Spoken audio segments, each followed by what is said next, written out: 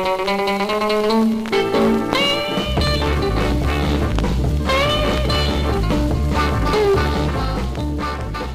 to the Highway Hi-Fi Podcast, where we go track by track through the underbelly of music history, using research and trivia to locate the roots of our obsession with vinyl records.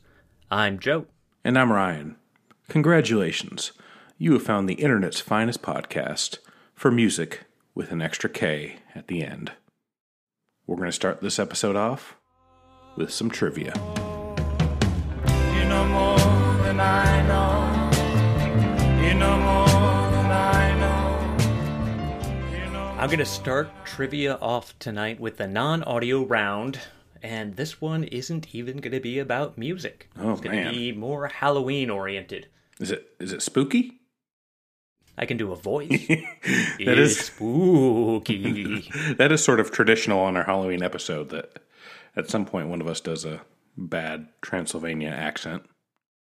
I think I just knocked it out of the park. Check that box. There we go. We're done. We can back off now.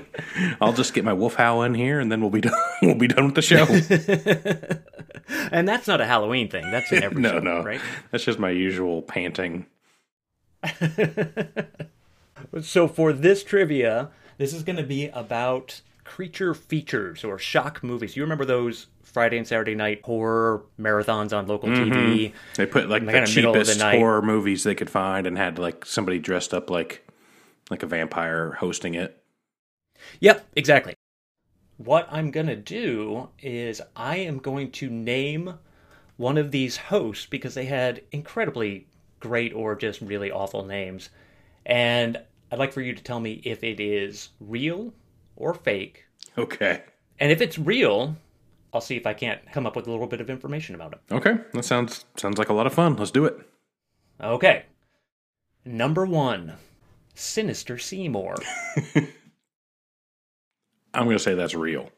That is real. Yep. His real name was Larry Vincent. And Why not go with Larry Vincent? That's like the most frightening name I've ever heard. I know, right? He sort of looks like a zombie Mark Twain, but I don't think that was really what he was going for. All right, next one. Dr. Mad Blood. That sounds so bad. It's probably true. It is true. Yeah. Yep. He was a horror host character who appeared on Dr. Mad Blood's movie, Dr. Mad Blood's Night Visions, and Dr. Mad Blood Presents. His show is a lot better than Professor Peaceful Spittle. How about Sir Cecil Creep? I'm going to say you made that one up. Oh, it's real. Dang. It is it's from the 70s, and it was originally in Nashville, but they also had a subsidiary in Iowa, I think, so they showed in Iowa as well. Okay. Let's try Ned the Dead. Ned the Dead? Ned the Dead. That's real. It's real. It's from Green Bay in the 80s.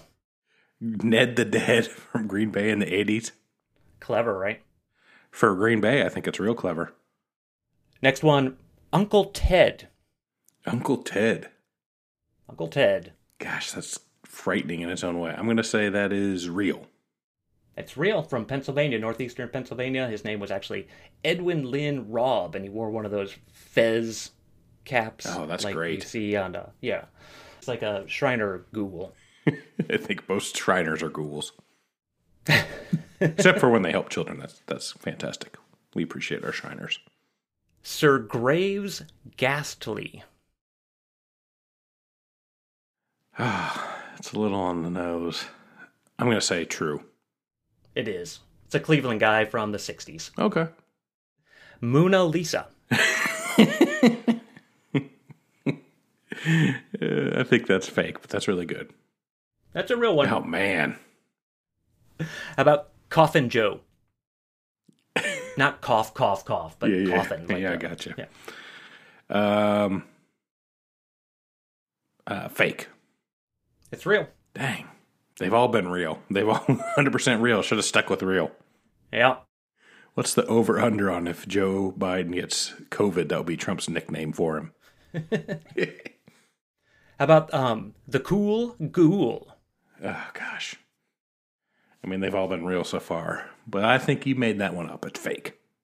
It's real. Ow. Cincinnati from the 70s. Cincinnati guy. He looks really good. He's sort of a hippie zombie. That's a good shtick. I like that idea. Yeah, I think That's a good way to switch it up.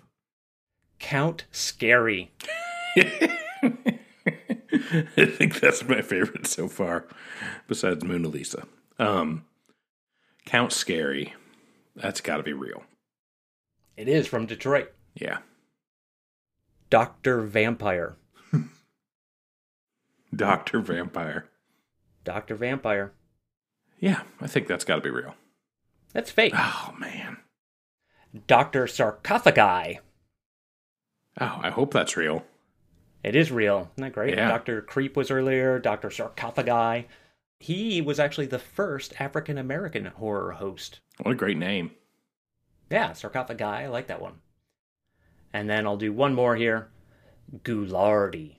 Yeah, that's got to be real. It's real. Cleveland. That's probably one of the more famous That's ones. That's another great name. Yeah. All right, I'm going to go into the audio trivia. This is called Ghost Hunters. Your job is I put a bunch of ghosts from different songs, and you just got to tell me how many you can capture. So just give you a number? Yeah. No. There's a bunch of singers singing Ghost, and just tell me the singer of the band, as many as you can pick out. Okay, that sounds fine. All right, here it comes. It's going to come fast.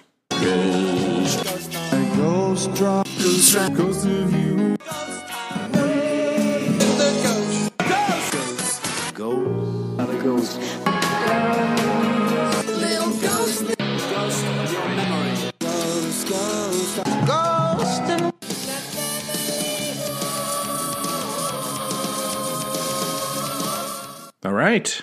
What the hell was that? Did you capture any? Did you get slime, Joe? Are you allowed to tell us how many are in there? 18 total. Okay, I may have gotten half. Okay.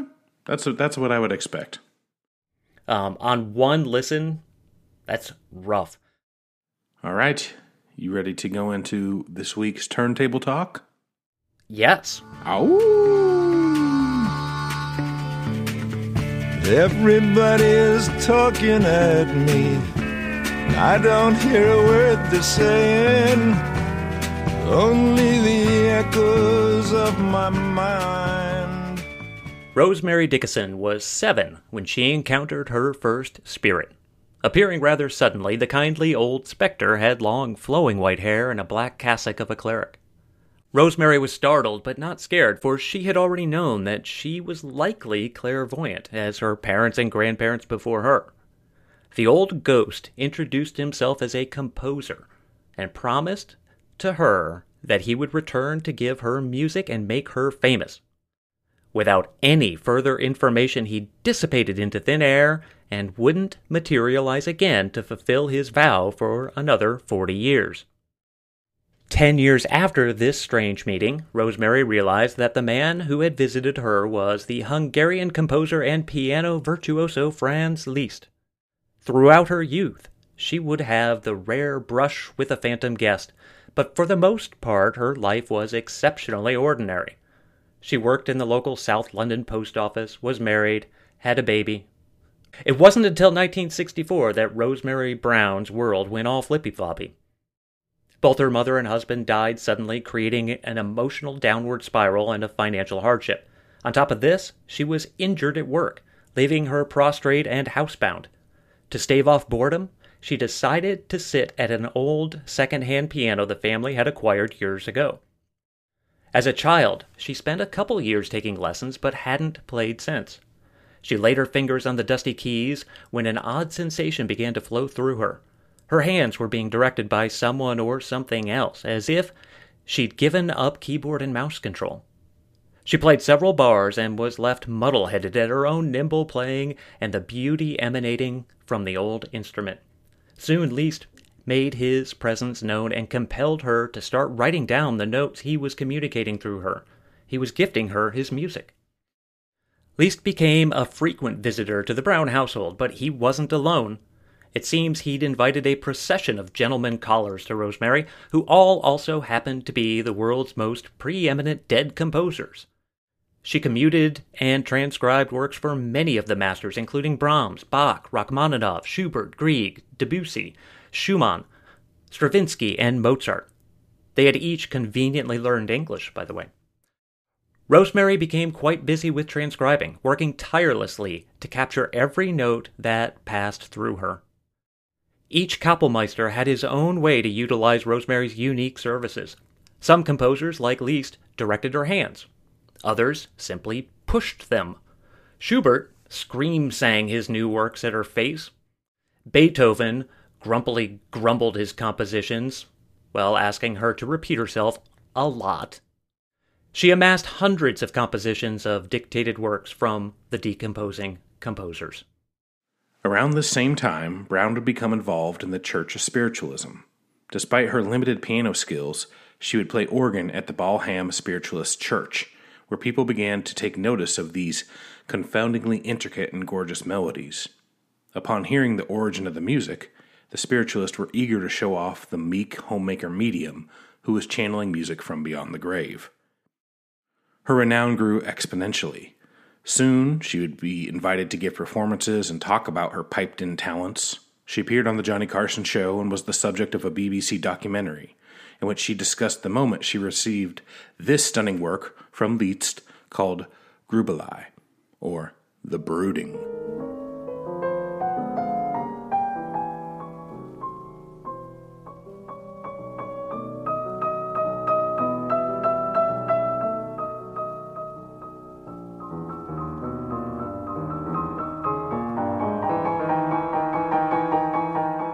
She released an album called Musical Seance, with 17 original compositions that, for legal purposes, were claimed to be simply inspired by these famous symphonists.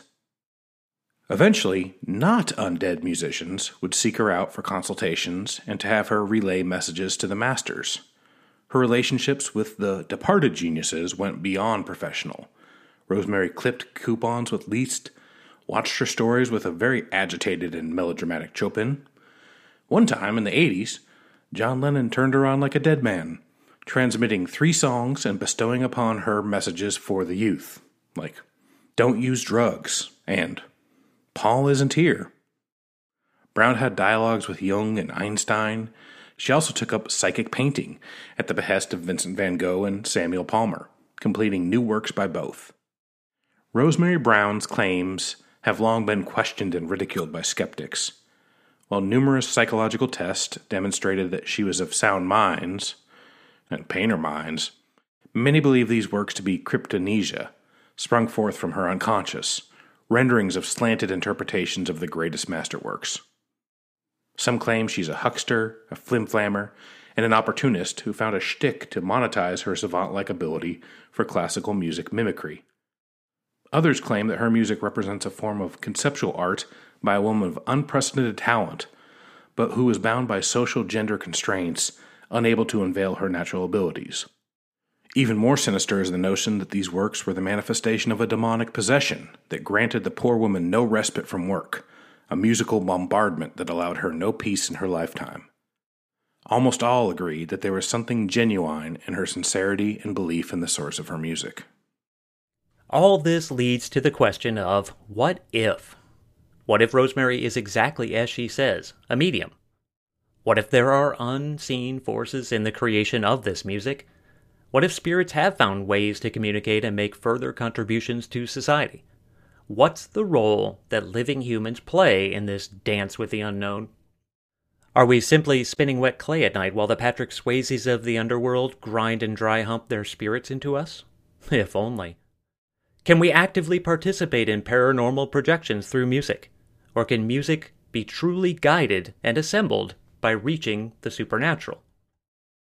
Rosemary Brown's musical medium mania came at a pivotal turning point in the perspective on the occult's role in popular culture. Spiritualism, which emphasized a healthy and productive relationship with otherworldly forces, was given way to Satanism, which focused on the dark and destructive nature of the unknown. The psychedelic era embraced both of these dueling concepts, engaging with the occult in a means of changing normal everyday life. Perhaps in a desperate effort to regain control of a topsy-turvy mortal coil that seemed to be slipping further into a chaotic shitstorm.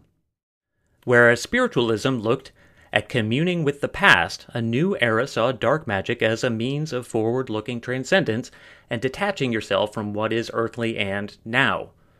Outward practices became personal preferences, and eventually the spiritual substance and a deference to other planes of existence would be completely replaced by aesthetics and subculture identity politics. The auditory products that are made with an ear for the unknown are fascinating relics. Some believe what they are hearing are examples of mass delusion. Some believe that they are powers that should have never been unearthed. Ooh. Some believe they are misunderstood manifestations of science. Ooh. Is it the ungodly work of degenerate fiends or feigned evil of unenlightened opportunists?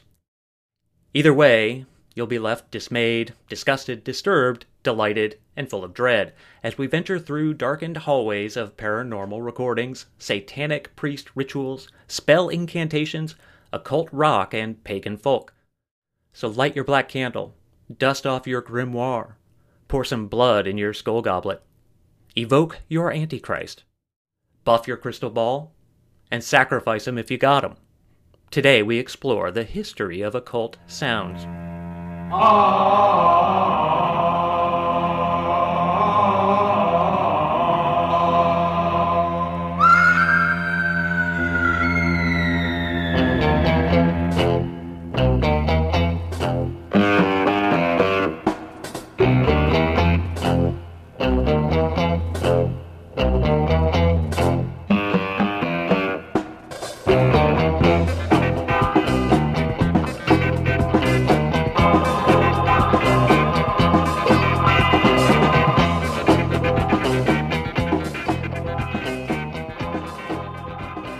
Almost as long as humans have mastered the ability to record the environment around them, they have desired to record the world that is just beyond them.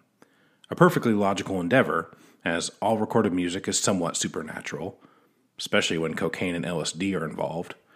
Recorded sound is, by its very nature, taken from another place, a distant place, and thrust into a moment where it doesn't belong, and couldn't exist without human manipulation. The technology that unlocks these past dimensions surely mustn't stop there. What other realms can be explored? Spiritualism swept through European and American households during the second half of the 19th century, as people were inclined to think that not only were disembodied souls invisibly chillaxing everywhere, but that these unseen presences desperately wanted to spend their eternity answering questions letter by letter on Ouija boards. Furthermore, it is believed that these spirits had some sort of moral and ethical superiority, since they were dead, and could guide us lowly meatbags toward theosophical enlightenment and unique forms of hidden knowledge. The craze is often traced back to the Fox sisters, who began a relationship with an entity called Mr. Splitfoot, which I think was a band we covered on the Zamrock episode. Mr. Splitfoot resided in the walls of their New York house. They would ask it questions, and the spirit would answer with slow, purposeful knocks. News of this odd and scary story of the sister mediums who could commune with the underworld through this rapping traveled far and wide. Soon the Fox sisters became famous and performed all over the country, igniting a fascination with the ability to communicate with the dead.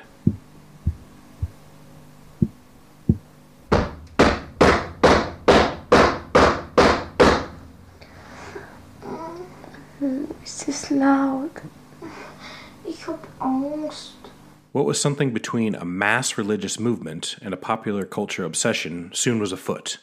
All sorts of supposed human conduits were utilizing any number of channeling practices: spirit photography, automatic writing, seances, possession dolls, ectoplasm, table tipping, dermography, which is fun, skin writing, and spirit trumpets, which is basically like Charlie Brown's parents bitching at him from the bowels of hell. On stages and in parlor rooms, there was an insatiable curiosity for mediumship. Even historical hottie / beard, Mary Todd Lincoln hosted a trance medium in the Crimson Room of the White House, probably to ask the ghost of Thomas Jefferson where he put the real copy of the Constitution. Or maybe where he took his constitutional. By the turn of the century, the fervor for spiritualism had not waned at all. Technology provided new modes of interdimensional communication. In particular, the invention of the phonograph as a means for recording sound was a huge advancement. Presence, supernatural or ordinary, could be documented for the first time and spread much farther than previously. The need for perpetuating the validity of spiritualist techniques meant that all sorts of paranormal events were recorded and saved. The wealth of field records are a fascinating look into the practices of the day. Many are absolutely terrifying. Anthropologist Valdemar Bogaras accidentally recorded the earliest known instance of electronic voice phenomenon in 1901. And I loved him in that 70s show. While using a phonograph to capture the spirit conjuring ceremony of the shaman of an indigenous Siberian tribe, he noticed on the playback that there were strange voices loudly muttering in some language that resembled English and Russian. The recording has been studied over countless times by physicists, and the EVP is still inexplicable.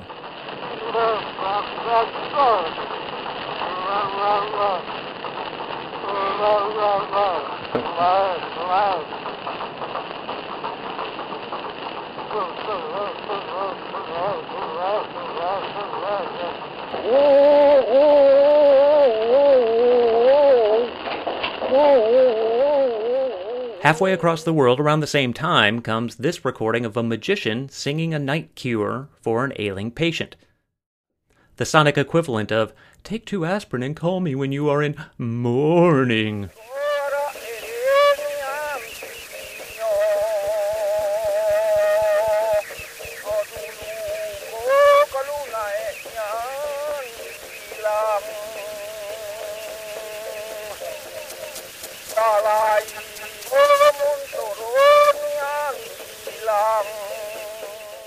Perhaps the easiest method of shooting the shit with the folks from the great beyond was using mediumship.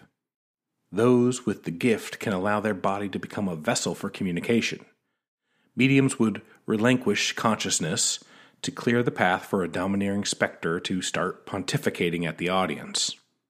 Here is a recording from 1933 of trance breathing, which is the preparation for the connection with the dead, and also a recording of a successful mediumship in Germany.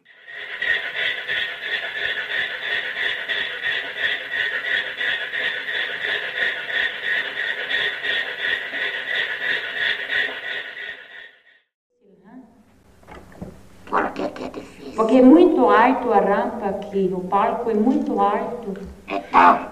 Eu ponho para eles subir com uma cadeira, pronto. Eu falo com eles. Espera um pouco. Vamos estudar o caso. Wir müssen den Fall jetzt studieren. Hänschen will, dass die Fotografen jetzt hier heraufkommen. E se você e o Virgílio, com uma das mãos, abrirem as cortinas? Seances were more formalized ceremonies that used concentrated groupthink to hail a specific spirit to come hang out at the party. It became fashionable for mediums to hold seances to evoke the souls of dead celebrities. For example, here is the British psychic Leslie Flint channeling historical hottie / beard, Charlotte Bronte. Hello. I don't know, my dear. Hello. That's not possible. A little louder, darling.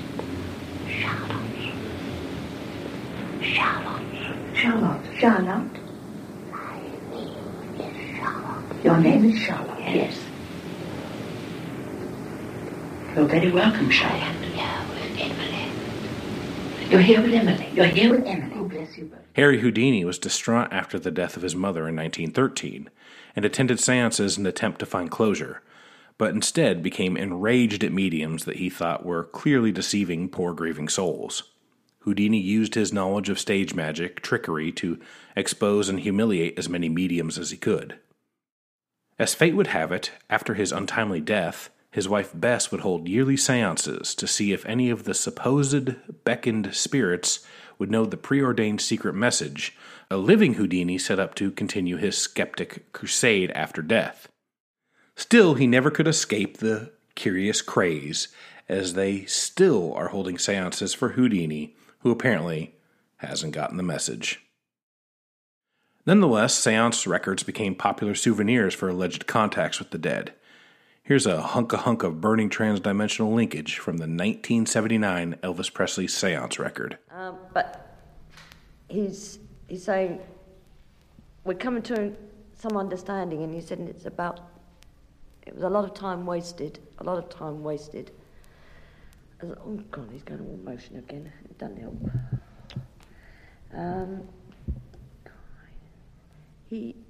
He cried and cried and cried at the death of his mother. Did he feel sad when he left? Yes, because now he realises he could have done more. He's left the job unfinished, virtually. He feels he's left it unfinished. And he said, like that particular recording that was left literally half. Dead Elvis clearly wanted a little less conversation and just one more fried peanut butter and banana sandwich with a side of amphetamines. Rosemary Brown wasn't the only musical channeler on the scene. Here's a clip of 19-year-old Leo allowing the billowing tenor of legendary opera clown Caruso to flow through him.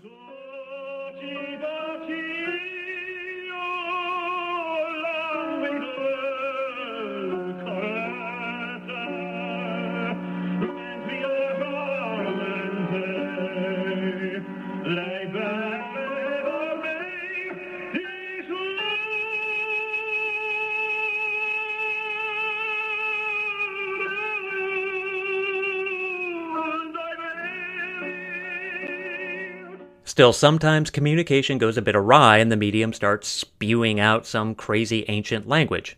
Xenoglossia is a step beyond just your run-of-the-mill glossolalia, as the entranced person is not only speaking a language that they have no way of knowing, but they are speaking a language that no one has ever heard. Gibberish. See if you can decipher this Banta speech from 1948.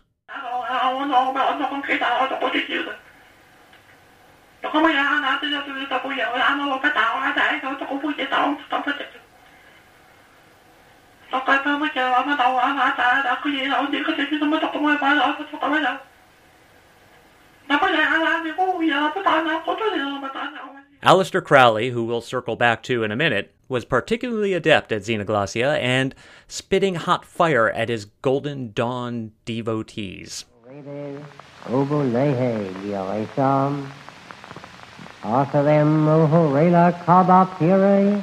Das Zogen Muris Sadji Tab Erem Yadanahe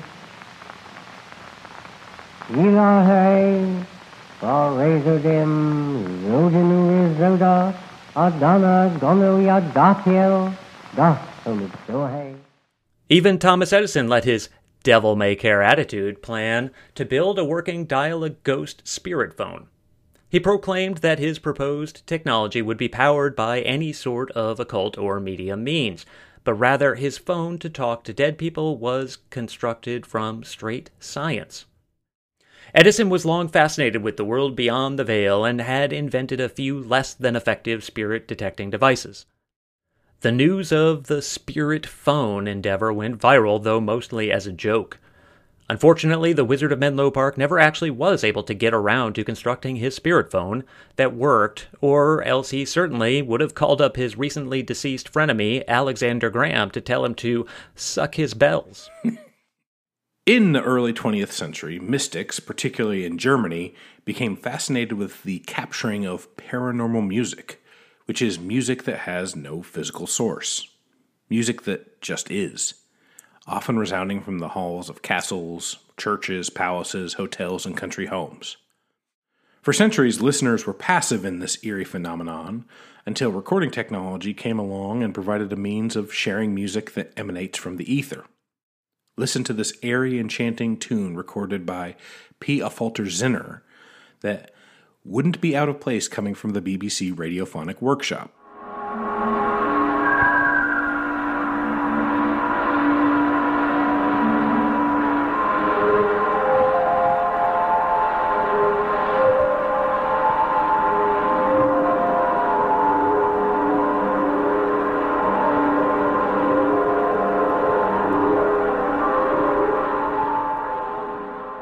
occasionally you might inadvertently crash a ghoulish karaoke night. When you have an eternity to kill, you might as well spend a few nights with Casper and the boys belting out My Way. Here is a stunning female chanteuse entity.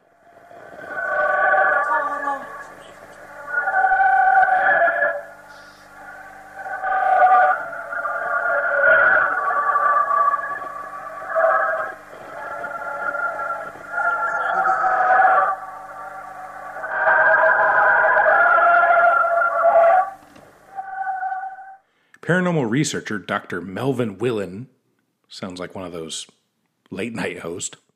I think his middle name is Erwin Bartholomew. I thought it was Dr. Melvin I.B. Willen. Dr. Willen is a master of the understatement when he states that documentation of musical hauntings are highly unreliable. However, concludes that despite large amounts of research presenting plausible explanations of paranormal music, subjective experiences can never be fully discounted. When we were looking this up, or at least when I was looking up these phantom sounds, I came across an interesting article about people who hear voices and songs in their heads. And it was really interesting that I know it has nothing really to do with what we're talking about here, but I thought it was fascinating that they explained the phenomenon by saying that your mind is always looking for things that are familiar. So any sounds that person or those people who suffer from that hear, their minds are kind of turning it into songs that they have learned in the past. So they're generally kind of fairly familiar songs, maybe not quite Happy Birthday, but something along those lines. Well, that's a lot of what people say was happening with Rosemary Brown, is that she just kind of subconsciously changed music she knew, changed this classical music she knew to become something else, and then just found a way to deal with the cognitive dissonance of this music she was hearing by saying, oh, I must have been gifted this music. But that song that we played, not the Singing Ghost, but the one before, I don't know if that came out of nowhere. Like, I don't know if it was paranormal music or what, but it's incredible. I'm obsessed with it. And I looked far and wide to find out if I could find any more information about it, and I couldn't, but I want to, because it's just, pardon the expression, it is haunting. It just feels like this powerful thing, like that supposedly came out of nowhere. I am certainly not willing to believe any of this stuff, but yeah, that is really cool. Clearly, the idea of music having some sort of sway in the metaphysical world certainly predates recorded sound. The Catholic Church banned the musical interval of the tritone, or diminished fifth, dubbed the Devil's Chord. The foreboding sound made by a combination of simple notes was thought to be addictive while provoking unclean, sinful thoughts in listeners, much like listening to ABBA. Eventually, the handle of devil's music would be hung on jazz, blues, and early rock and roll. That what is new, misunderstood, and different surely hails from hellfire. This concept would eventually be embraced by musicians. The most terrifying field recordings are those of possession, malevolent forces entering an unsuspecting person to wreak havoc and destroy a soul from within, like a chimichanga.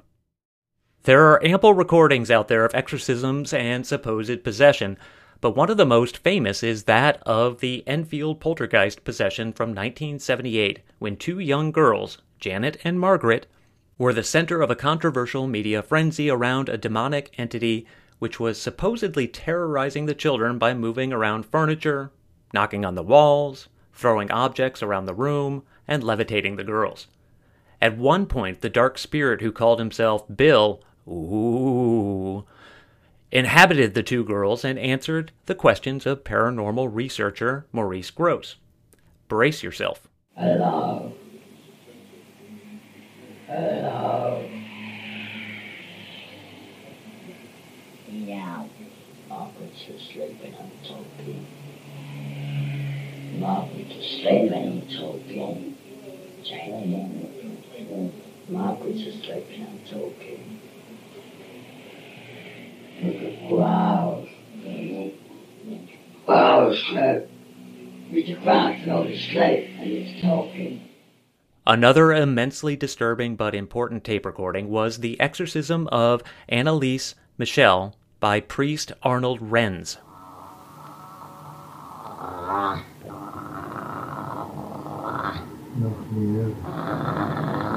Sehr gerne, Pfarrer. Sie müssen wieder auf der Kanzel predigen, dass mich gibt. Und das Volk nicht entführen. Oh. Ja. Why do I suddenly have a hankering for some split pea soup? Well, there's a whole realm of discussions about the authenticity of spiritualist and possession recordings, which should also factor in mental illness, religiosity, and just straight-up possibility of hoaxes. That is well outside the purview of this episode. What is certain is that these field recordings perpetuated the pop culture fascination with the occult into a more modern era. First, the occurrences were convincing enough to lend credence to the possibility of the existence of unknown worlds. Second, they demonstrated the power of audio technology as a means of interacting with things both evil and unseen. Finally, they furthered the intrigue that people naturally have about the great beyond, what clues we can gather on this side of the celestial curtain. But paranormal recordings are only half of the equation for the rise of occult records in the late 60s and 70s. The other half involves the canonizing of free-thinking occultists who are actively pursuing means of harnessing the dark. As spiritualism waned, Satanism, black magic, witchcraft, voodoo, divination, astrology, and all sorts of everyday practical sorcery slowly crept into the forefront of the shadowy parts of modern life. Aleister Crowley is the foremost figure in the occult revival, and his presence still looms large on modern culture. A product of the magic and occultist revival of the late 19th century in Britain, Crowley's teachings, style, and image has had successive influence on any number of peripheral subcultures: beats, hippies, rockers, punks, ravers, goths, cult kids, furries. Crowley was a rich kid who rejected his parents' Christianity to spend his youth writing poetry and climbing mountains. He eventually fell in with the Hermetic Order of the Golden Dawn and started learning ceremonial magic. Crowley was contacted by a supernatural entity, Aiwaz, who mentally transported him the Book of the Law, which would become a sacred text for the religion he would found, Thelema. Blending the ideas of spiritualism with ancient Eastern theory and symbolism would be a blueprint to help mankind to enter the Aeon of Horus, a new era where humans would take control of their destiny and destroy fundamentalist beliefs through the use of magic and sex magic, and also drugs, and more drugs, a shit ton of drugs. The magic he championed was spelled with a K at the end. The K was used to signify the difference between his ritualistic practice and the parlor trick illusions. The extra K is for psycho. Big Al embraced the self-imposed image of the beast 666 as he found a life of near constant controversy as he wrote prolifically while living an intentionally amoral, libertine, and decadent lifestyle of self-importance and promotion. The press deemed him the world's wickedest man. His dead-eye stare was hypnotizing and fear-inducing. The stories of Crowley's escapades are both numerous and lecherous. His writing is stark, mysterious, and often incomprehensible, though one can understand how he would draw people into his words. Want to try? Have a listen to the rare recording of him reading his verse of lament, The Poet, that I think was likely a prognostication of the coming of notorious demonic writer Shel Silverstein. The poet, bury me in a nameless grave. I came from God, the world to save. I brought them wisdom from above, worship and liberty and love. They slew me, for I did disparage therefore religion, law, and marriage. So be my grave without a name, that earth may swallow up my shame. There have been some vinyl reissues of the few wax cylinder recordings if you're needing some fun tunes for your kid's next birthday party. Speaking of recordings, Crowley thought that music was best backwards.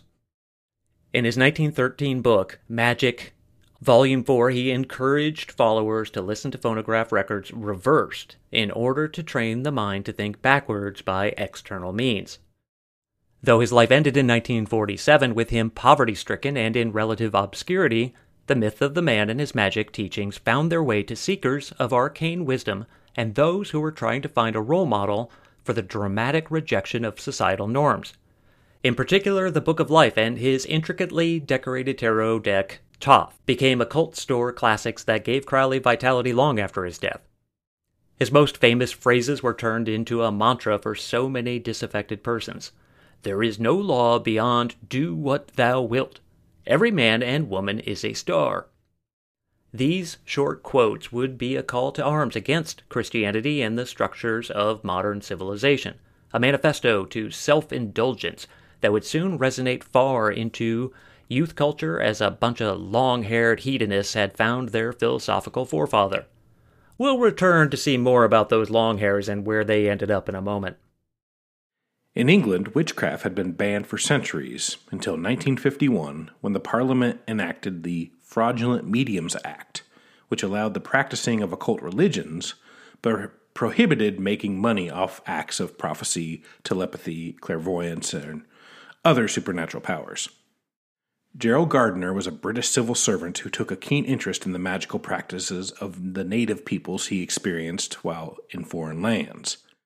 He eventually started writing papers on the matter and would float through different occult groups like the Rosicrucians and New Forest Coven. After spending some time haggling with Crowley, Gardner put many of the various ideas together, essentially forming the basis for the modern Wiccan movement.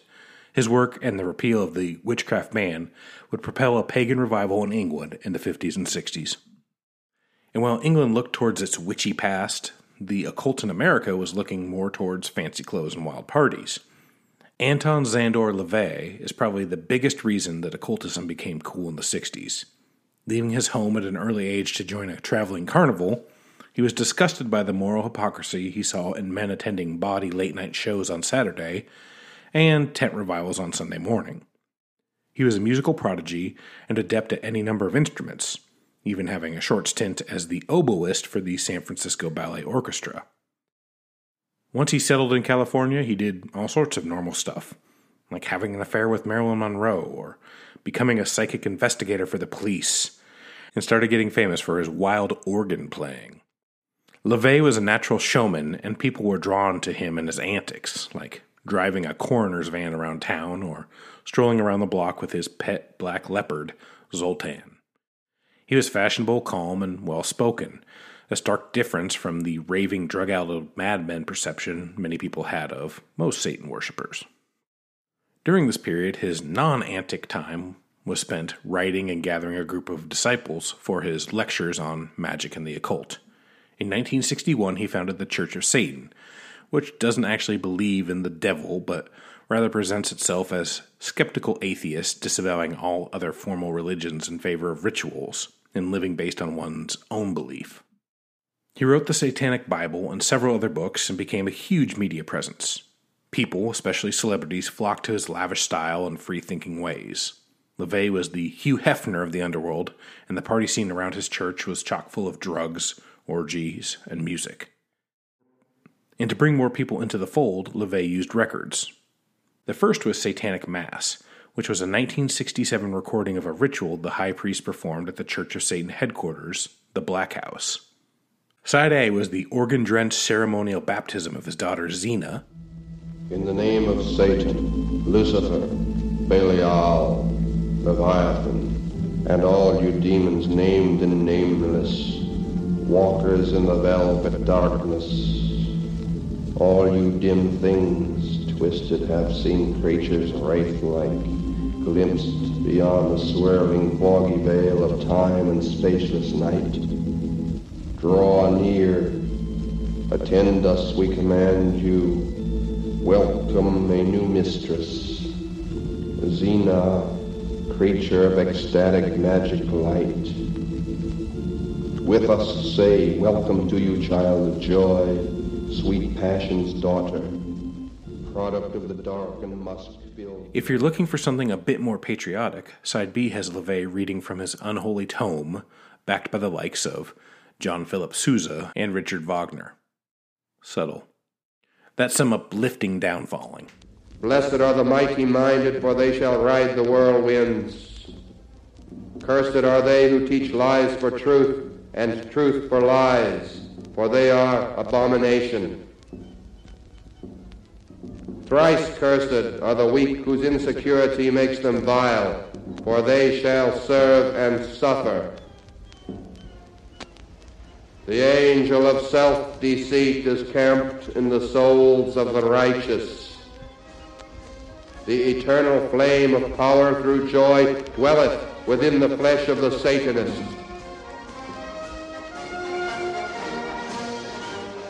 The cover of the album is spectacular. A handmade-looking drawn pentagram with a goat's head and ancient-looking glyphs. Interest in the church fell off pretty quickly as the 70s progressed, and the organization was embattled during the Satanic Panic. LaVey would strangely be compelled to release more music in the mid-90s. Satan Takes a Holiday is a collection of idiosyncratic cover versions of torch songs from the 1920s and 30s, with a whirling synthesizer and his wife assisting on vocals.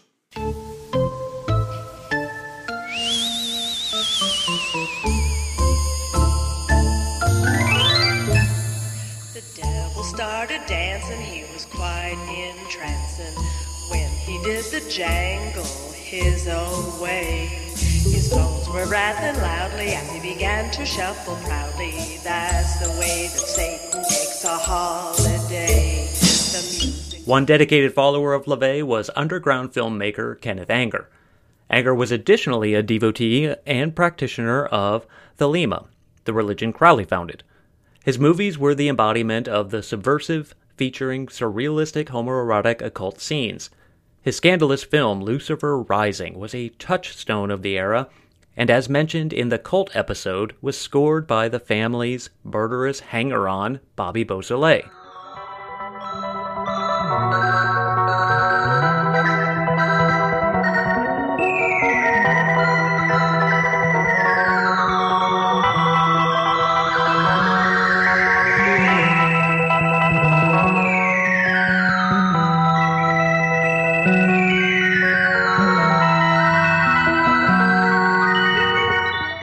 Eventually, films like The Exorcist, The Omen, Rosemary's Baby, The Wicker Man, and Witchfinder General would cover similar blasphemous and hedonistic grounds, but Anger was the originator of the sacrilegious style. As a respected artist, Anger was the link to the occult world for a lot of the British rockers and the Laurel Canyon scene. Another strange connection between the occult and popular music was that of legendary painter, filmmaker, folklorist, musicologist, weirdo, Harry Smith. Smith was long interested in Crowley, tarot cards, and all manner of various shamanic practices. When his incredibly influential anthology of American folk music was released, people were perplexed by the alchemical instrument on the cover that he called the celestial monochord. He'd often speak of his work in cosmological terms. He once used voodoo to try to raise the dead at the Chelsea Hotel, and he drew up plans for the effort to levitate the Pentagon, a stunt dreamed up by Allen Ginsberg and the Fugs. Definitely deserving of a more complete look than this brief aside, Harry Smith's occult proclivities must be acknowledged as a huge part of his looming figure in the world of folk music and truly all popular music. We kind of mention this, but we don't really talk about how with blues especially, there was kind of that occult presence with that, Robert Johnson with the Hellhound and, talking about bones and stuff like that. It got that kind of unfair reputation mostly because it was like a literal demonization of black music, but we skip over that, but a lot of folk music and it always had that dark, mysterious side with it too. The 60s presented a perfect storm for occultism to seep its way into the counterculture. Social upheaval and a general sense of youth rebellion against the system opened the door for practices from marginalized outsider and bohemian groups to find a new life with hippies who were seeking something new to completely separate themselves from their parents' social, religious, and political ideologies. Rebellious mysticism began to take hold. Everybody from LSD tribes to organic utopian communes to the fringier Jesus people movements picked up whatever sorts of Eastern and esoteric philosophies that tickled their unbathed fancies.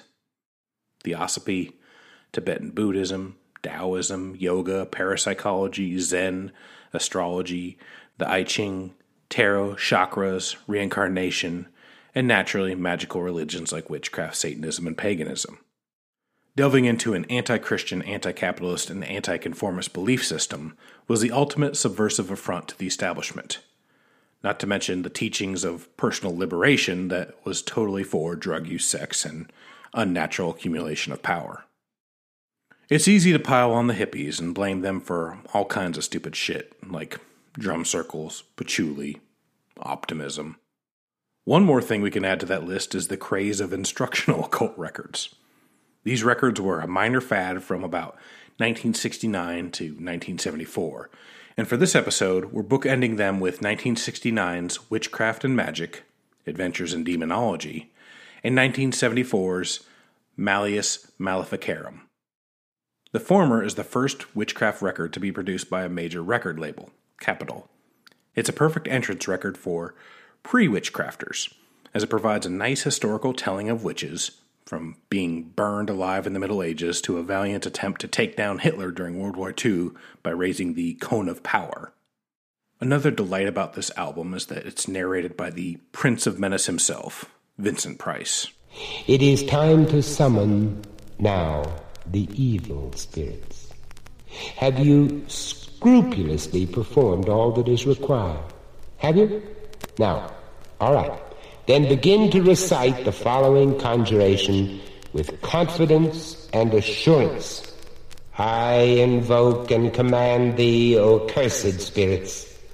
Baal, Bathim, Agares, Marbas, Pursan, Abagar, Amon. Oh, and if you can somehow find an original copy, make sure it still contains instructions for creating a Hand of Glory, which is a magical item of great power, made from the severed left hand of a hanged man. 1974's Malleus Maleficarum was put out by the always wonderful Caedmon Records. The title translates to The Hammer of Witches, and it was a treatise first published in 1486 by Catholic clergyman Heinrich Kramer. This edition was translated by Montague Summers, who was a friend of Crowley and often ridiculed by LaVey. Historically, this is the most famous book on witchcraft and is told from the point of view of a witch finder, who serves in a similar manner to Van Helsing, where the Vincent Price record is spooky and campy and makes witchcraft seem like something fun to do on a Tuesday after work with the gang while sipping drinks that end in teeny. This tome is a very serious book espousing the evils of witches and warlocks. This is an endorsement on the extermination of witches. If you're tired of all the witches wreaking havoc in your village, this is the record you play and take notes to while listening. It covers their lascivious ceremonies and nasty effects on society. It also talks about the most effective way to get a confession from someone whom you might think is a witch. Guess what? It's torture. And of course, there's only one way to remedy the evils of witchcraft: the death penalty. Usually by burning them alive, but not always. One of the other common witch-killing methods was to put them inside of a nail-studded barrel, roll the barrel down a long cobbled road, and then, once the barrel stopped, light the barrel on fire. The record is narrated by Scottish actor Ian Richardson, who you may remember from playing Sherlock Holmes in a few 70s films, or maybe as Mr. Warren in Brazil, but probably as the stuffy Grey Poupon guy. Pardon me, would you have any Grey Poupon? But of course. Malleus Maleficarum is best played as your dalliance with witchcraft is coming to an end. The records that fall between these last two are the ones that are the most fun. Some are like infomercials, getting you pumped into creating your best life choice yet, witchcraft. Some are TED Talks from Ball on how to make it in this mixed-up, crazy, topsy-turvy end of days. Some are going to remind you of cable access TV, but less polished. Louise Huebner was the first star of the Vinyl Witch movement, with her Seduction Through Witchcraft album, apparating in 1969. Hubner spends a lot of time making sure that you know she is the official witch of Los Angeles, or the OFLA. She takes that title very seriously, despite it being presented to her as a goof. What makes the title and her pride about it even better is that many members of the modern Wiccan movement resented Hubner for perpetuating negative stereotypes of witches. When I think of traditional witch stereotypes, I think of Miss Gulch from The Wizard of Oz, or Witch Hazel from Looney Tunes, or that witch from Room on the Broom. Kooky-looking women with warts and green skin who have cauldrons and broomsticks at the ready. Hubner was not perpetuating that, that's for sure. She was more of who sexy witch costumes are designed for. The album covers how to become a modern witch, as many of these will, along with a few spells about snagging that special guy through potion. That is also a running theme through these instructional records. How to pick up boys with spells and how to make money without working hard. The famous album, Picking Up Girls Made Easy, wasn't released until 1975, but this certainly seems to be a kind of response to that idea. She has a couple great track names, like The Earthquake Spell for Unwanted Lovers and Turkish Bean Spell for Tender Love. I have a Turkish bean smell. But far and away, the best thing about this album is the music. Bibi and Louis Barron scored the record, so it has a futuristic electronic sound reminiscent of their Forbidden Planet score. Wear your ring at all times. You'd be a fool to cast a spell without it.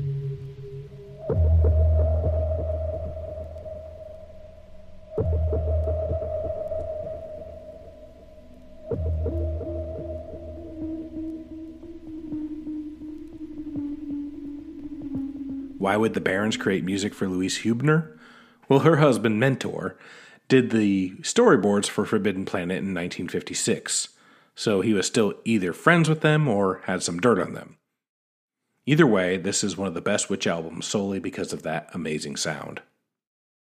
In 1970, British celebrity witches Alex and Maxine Sanders released their album, A Witch is Born. Unlike Hubner's album, this isn't a primer on witching made easy. Instead, it's an actual ceremony recorded live with a play-by-play announcer. During this album, a new witch is initiated into the ancient craft.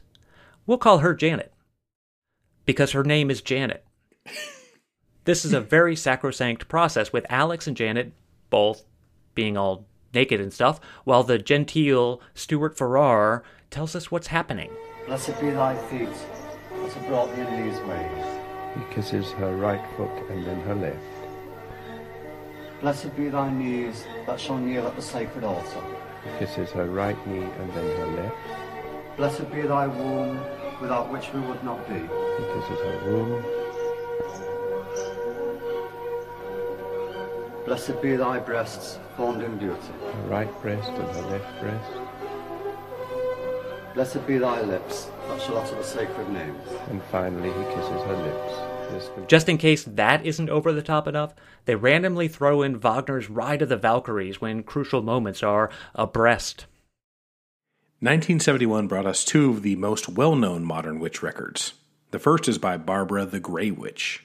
She espouses the virtues of the modern witch and how their lives are normal like everyone else's. She plays a telephone call between her and her witch pal where they discuss the usual things, like boyfriends who literally turned evil, and annoying imps that bite them while they sleep. As Barbara says after the call, it's just two modern women gossiping to each other. Very much like Louise Hubner, Barbara spends most of her album teaching gals how to ensnare men through magic spells, the ingredients of which can usually be purchased at the corner market. She also teaches us the Black Mass prayer, which is just the Lord's Prayer with the words in reverse order. This makes the devil seem maybe not so clever. And of course, she has a few songs between spells. The music in the background is pretty good, yet again, and has a musique concrète feel to it. Here's the Witch's Song. Enjoy. Death took away your life, your face covered with black, but nothing can take away our love, my candles bring it back. Ooh, my candles bring it back.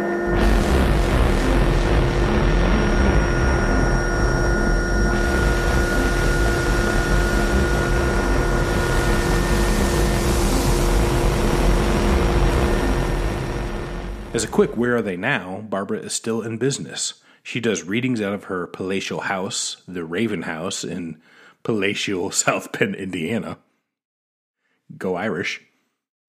At one point, she considered turning the third floor into a bed and breakfast, but the ghost would have none of that, and kept frightening the construction workers. She still uses Barbara the Grey Witch moniker, though she only calls herself a witch because it's easier for people to understand. Technically, she's a parapsychologist and claims to have a master's degree in that field. On the wall, right next to that degree from an unnamed university, hangs a framed letter from the Trump campaign, thanking her for being a campaign volunteer. I think she got that degree from Trump University. Also in 1971, about 200 miles north of South Bend in Detroit, a former elementary school teacher turned university professor released her How to Witch album. Marion Kuklo was able to trace her lineage all the way back to the Green Witches of Scotland, who have been active since the 15th century. At the age of 18, Marion started teaching elementary school and also took on the witch name of Gundella. It wasn't until she reached 40, however, that her career really took off. It was at that point that she became a teacher at the University of Michigan. In addition to becoming a very popular and well-liked teacher, she also started giving lectures on witchcraft around town and became a local celebrity. She gained a column in the local newspaper called Witch Watch, where she'd give advice from the perspective of a witch, and she'd also share recipes. Non-witch recipes, unfortunately, so no toad or newt of any kind. She also wrote a few books and finally released her album called The Hour of the Witch. Like the earlier ones we mentioned, the album focuses little on historical witches and more on the modern-day witch, with yet more spells about attracting lovers and one about discouraging unwanted suitors. And repeat after me the following incantation. Wild and whirling spirits are in my thoughts. Demons are in my mind. This man is the object of my distemper. So that I may... Gundella is probably the best of the bunch. She was smart and had a sense of humor about herself and how she was viewed while never belittling the craft itself. She also had interesting synth-heavy background music. In this case, it was played by her son James. It's very sweet. Her album is worth finding, and it's even worth grabbing the 2017 reissue, which collects a lot of her Witch Watch column as its own journal. It has a new cover, which is even better than the original, and it's on, of course, green vinyl. Gundella passed away in 1993. In 1972, we hear from a fellow who calls himself Jamra. This is a satanic vanity record called The Second Coming. Features a single track per side. Side 1 is Armageddon, and Side 2's track is called Initiation, Sacrifice, Satanic Truth. This may be the most boring, monotonous incantation of Satan ever. It's basically Ben Stein taking attendance for 38 minutes. He sounds like he's always about to yawn. For they shall receive satanic justice. Cursed are the good, for they know not what they do. In 1973, a spoken word album by a person who is known by two names. Xenogenesis, or Sexogenesis, with his album that is either a tribute to Satan or Popeye, called I Am That I Am. This is about the end of the world, which Sexogenesis is, whatever his name is, can stop. If you send him your money, he and only he has a knowledge of metaphysics that no other mortal has. Put your trust in Sexogenesis. The kingdom of God within us, within the atom of I am that I am, a son of God, of man. And the books of the Bible are statements by different prophets, writers about the same identical subject, the salvation of mankind, or the conservation of... Also in 1973 comes a much more well-known and important witchy double album by Nat Friedland called The Occult Explosion. This album is much easier to listen to than most of what we've talked about. This is an album of mostly interviews with experts on witchcraft, Satanism, astrology, yoga, mysticism, UFOs, reincarnation, ESP, psychic phenomenon, spiritualism, Indian magic, and meditation. The best interviews on this are with Rosemary Brown, Anton LaVey, Alan Watts, and Louise Huebner.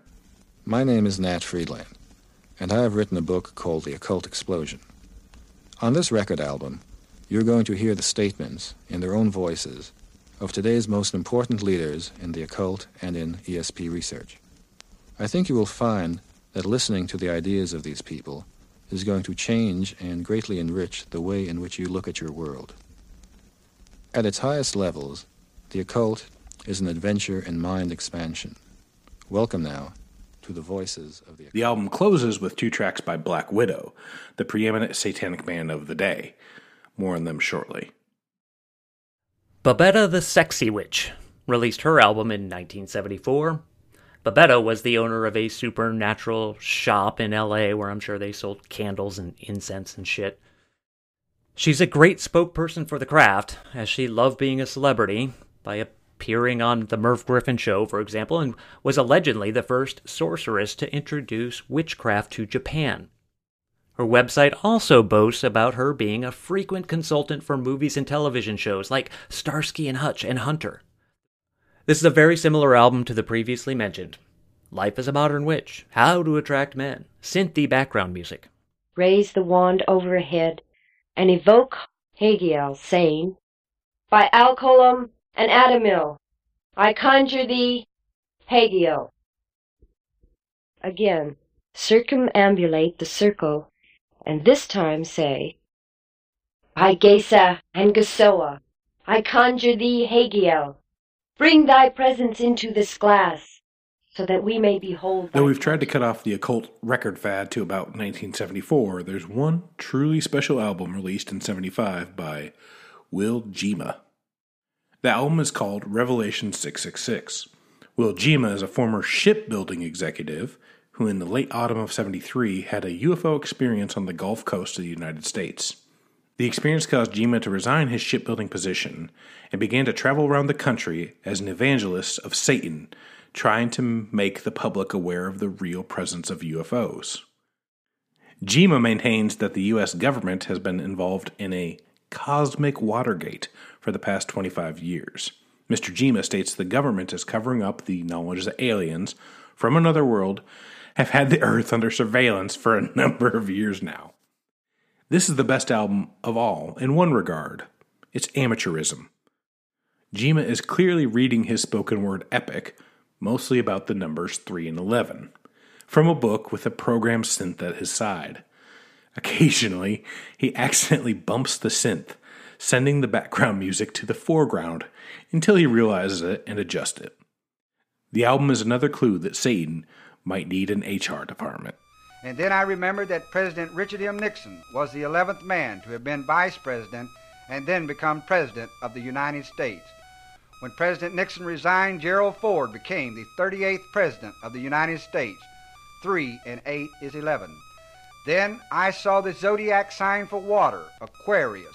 We are now in the age of Aquarius, the 11th house of the zodiac. Suddenly, in the watery vision, I saw a boat sinking slowly beneath the sea. President Kennedy's PT boat had been sunk during World War II, and he and 10 of his men had been saved, 11 in all. And if you're tired from staying up well past the witching hour practicing your incantations and cauldron potion spells, the secretive Hermetic sect of Rosicrucians has the cure for what ails you. A nice ambient record with Imperator Ralph M. Lewis delivering helpful mind-expanding practices that allow you to both open your mind to esoteric truths of the ancient past and look good in yoga pants. It's the Kegels for your third eye. Music of a certain kind, as here presented, arouses the higher emotions and makes access to those other states of consciousness more easily attained.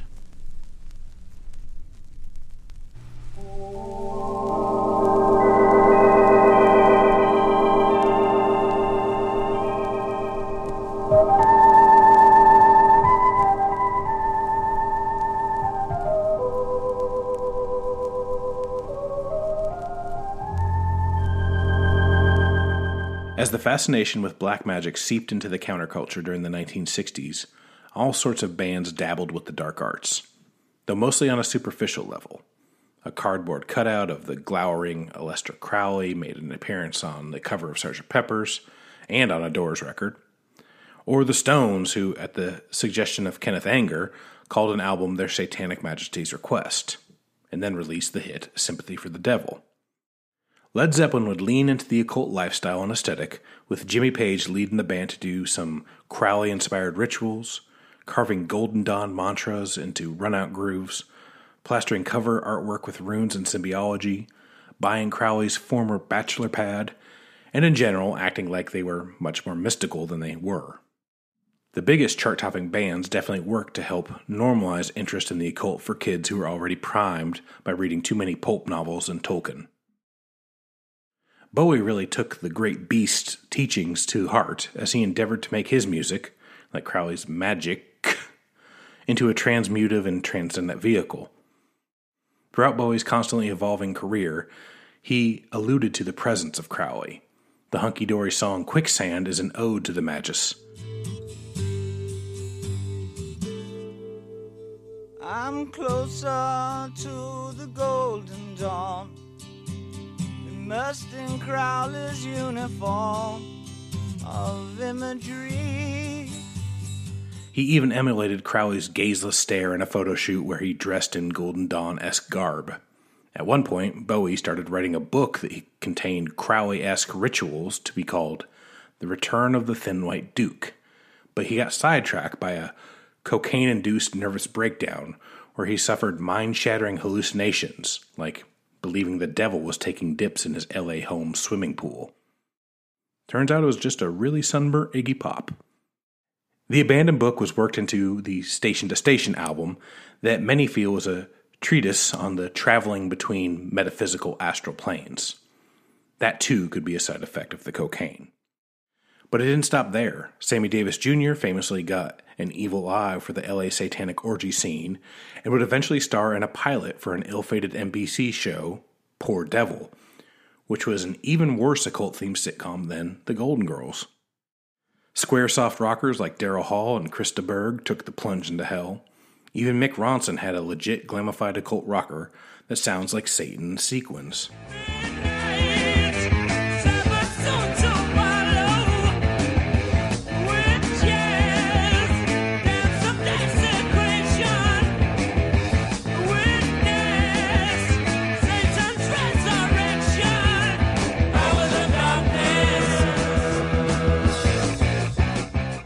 There's no band more closely associated with the origins of occult rock than Black Sabbath. Their debut, with its foreboding, ominous cover, its down-tuned guitars maliciously blasting out the Catholic band tritones, and its barely intelligible, sorcery-laden lyrics, practically exudes darkness and moral turpitude.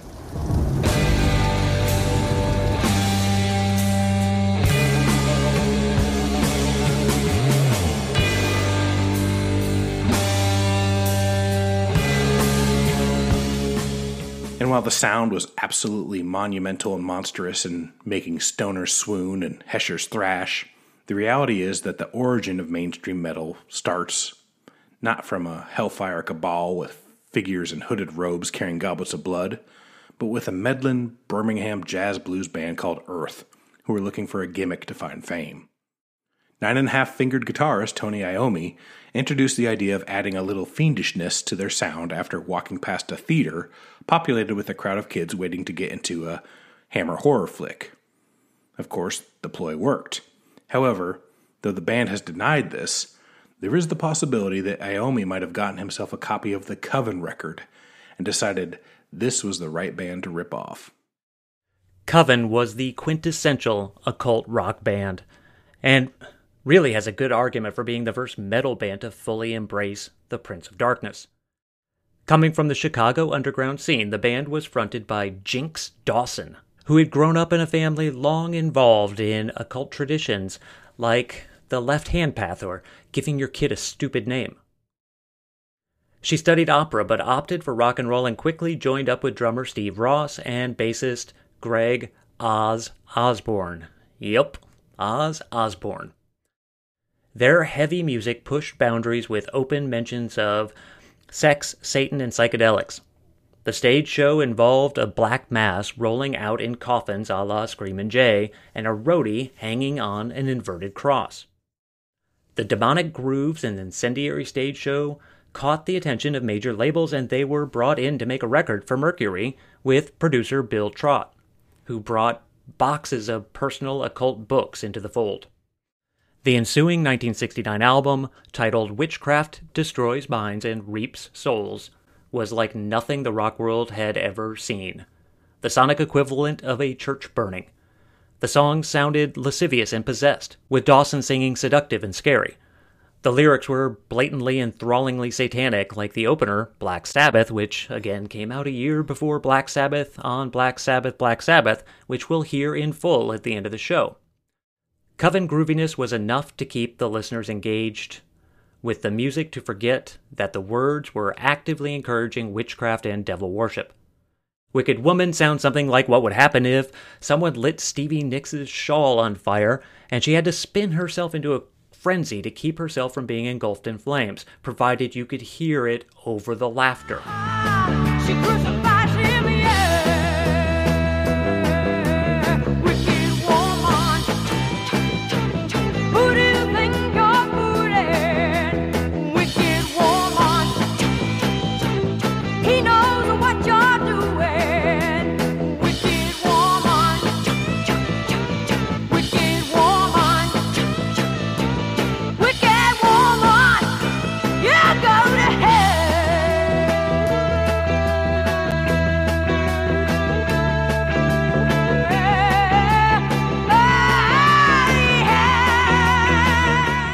Most outrageous of all their cuts was the final, self-explanatory track, Satanic Mass.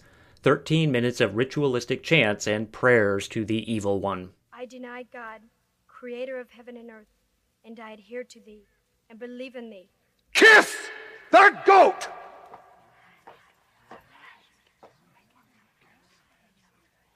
As the shavings of the clock do never return to the clock from which they are taken, so may your soul never return to heaven.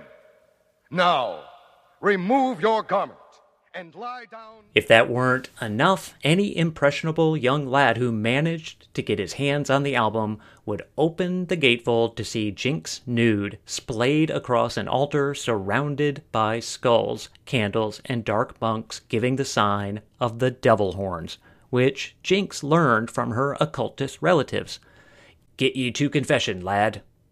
As a side note, this is the first instance of the devil horns hand gesture that has become so ubiquitous in rock and roll. Gene Simmons, of course, tried to copyright the move, but was thrown back by Dawson's lawsuit and ample photographic evidence. Despite a wide release, the record and tour was quickly pulled as soon as a photograph circulated of California crazy Charles Manson holding the album, as well as a write-up in Esquire magazine called Evil Lurks in California. Even though there was no formal connection between Manson and the band, the hysteria was enough to stop the group on their highway to hell. Any copies had to be sold in paper bags under the counter. Mercury bailed, and even though the band had a sort of big hit with the decidedly not sinister church camp sing-along One Tin Soldier from the very underrated movie Billy Jack, and then 2 non-occult records.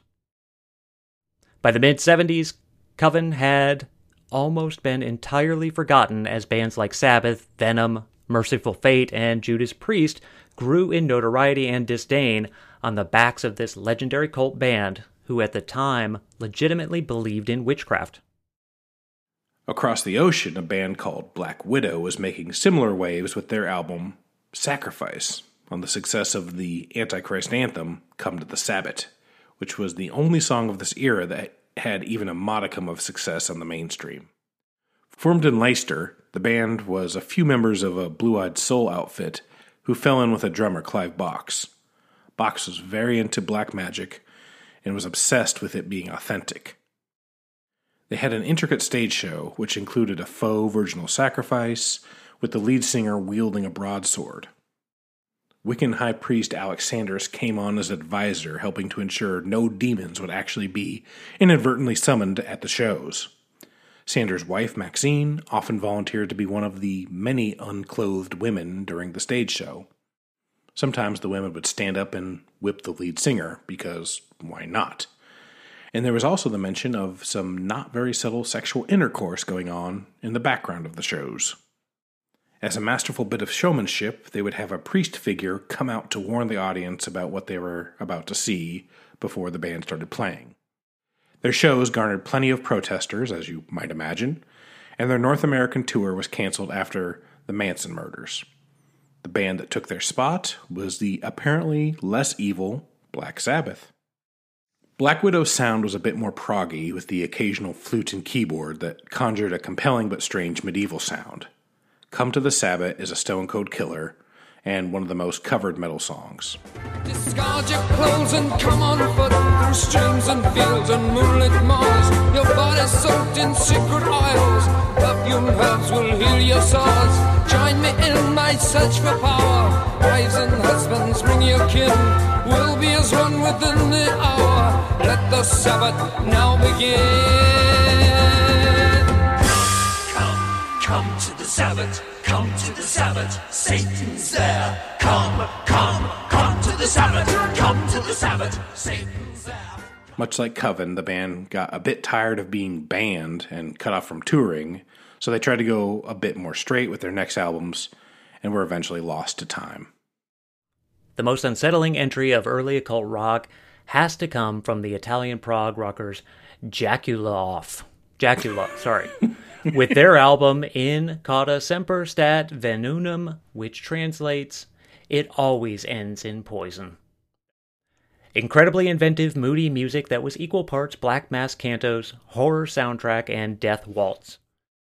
There's a good deal of controversy over whether this album was actually ever released in 1969.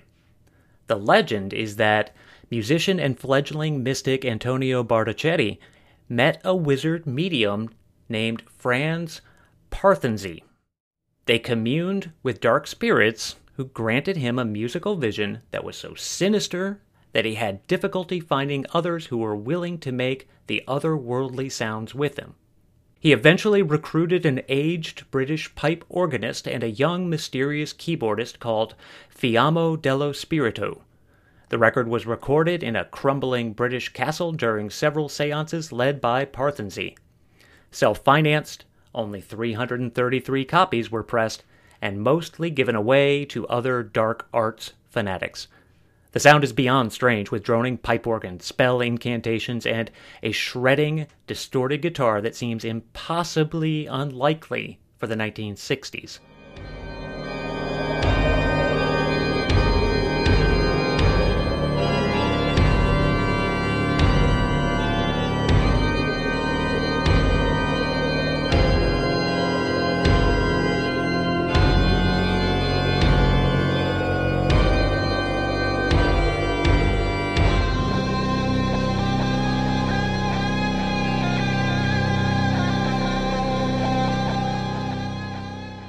The most likely explanation is that the album was released in the late 60s, but the only available release was cleaned up and given massive guitar overdubs in the 90s. Like true cultists, the band remains absolutely secretive about the true nature of the record, which is as heavy as anything fellow Italian Frighteners Goblin released. Jacula evolved into a couple different bands, Invisible Force and Antonius Rex, that continued in the style of perpetual spectral terror.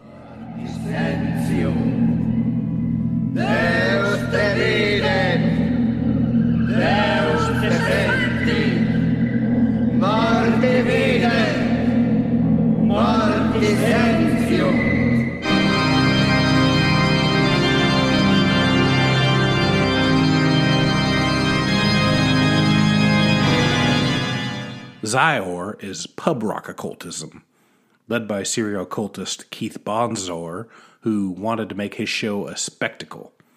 The Zior shows sound like a blueprint for Guar's oeuvre, as they would have giant costumed monstrosities fighting amongst flashlights and smoke, until they would grab an unsuspecting female from the crowd and pull her on stage for a pretend sacrifice. Doesn't sound very fun. Prop knives and fake blood would fly about the stage, causing the occasional acid freakout. The album cover for the first record was done by the same artist who did the first Black Sabbath record, and they look very, very similar. Unfortunately, the sound was too R&B and their style a bit too theatrical to truly make a huge impact. Bonzor disappeared from the scene suddenly, and it was rumored he was executed at a black mass. But, little digging, his LinkedIn profile shows that he was mostly selling timeshares to a well-equipped Panama City beach condo during that time.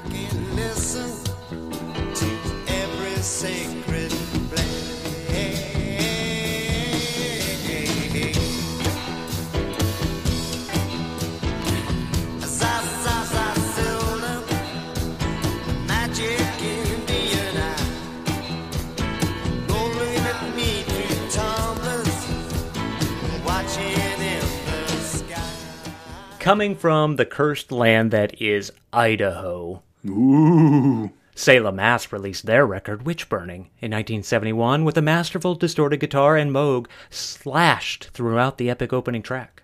It billows like smoke rising from ashy remains of one of Satan's handmaidens.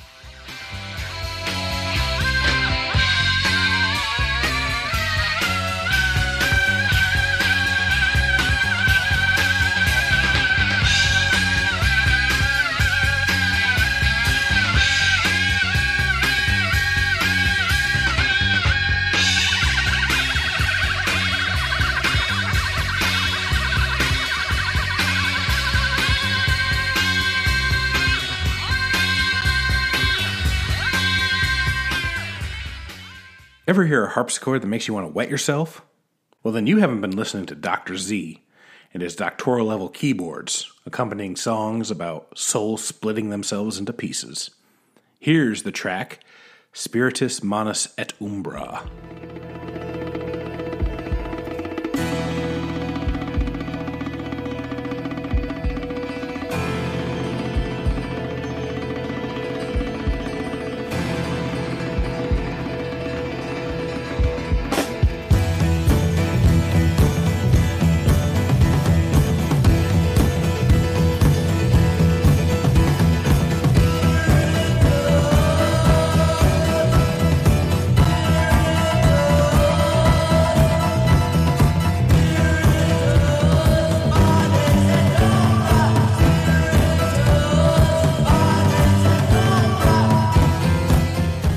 The cover of The Distance Between Us by Don Bradshaw Leather is a screaming Jesus freak-looking lunatic totally covered in black soot.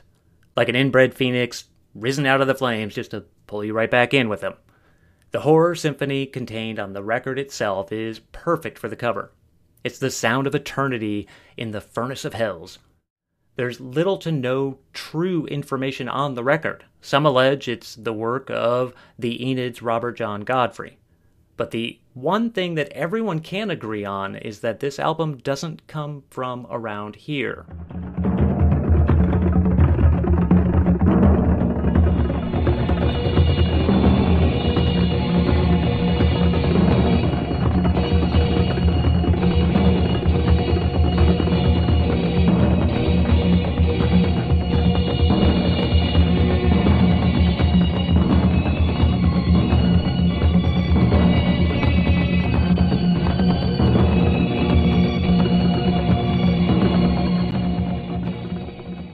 Graham Bond was one of the originators of the early English R&B scene, playing Hammond organ in Alex Corner's Blues Incorporated and the Graham Bond Organization with Ginger Baker and Jack Bruce.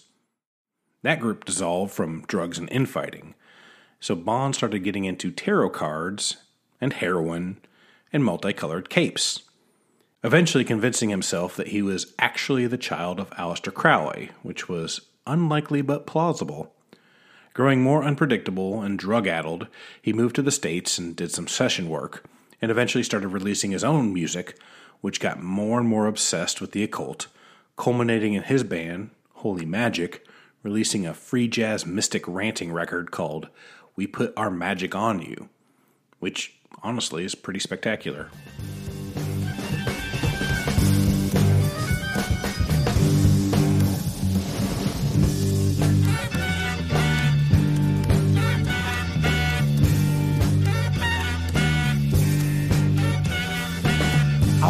fool to think I could make it. Thought I could make it on my own. I was a fool to think I could take it. No one can always stand alone. What I wanted was communication. Then I found it when I met with you. Now we work our magic together. There ain't nothing we both can do. There ain't nothing we both can do. His story gets much sadder after that.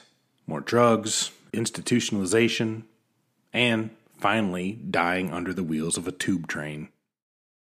Of course, once Sabbath hit it big, there was a slew of garage band imitators that stenciled pentagrams on their guitars and carved 666 into their desks at school. This really is a different subgenre of faux cult rock that could be a whole different episode. But just as a nod to these delicious, cheesy imposters, here's one of my favorites, Astaroth with Satan is Spiritus. Well, we knew long ago when we sold our souls, there would be no return from the faith we would earn. We had no choice when we heard his voice. He led us astray from that very day. I said, Satan is coming to take us away. Satan is coming to take us away.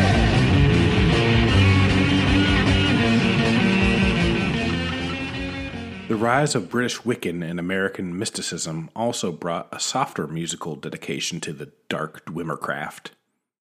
Acid folk bands were often heavily in tune with the occult and would create a sound which was delicately pastoral while still carrying the weight of evil arcane.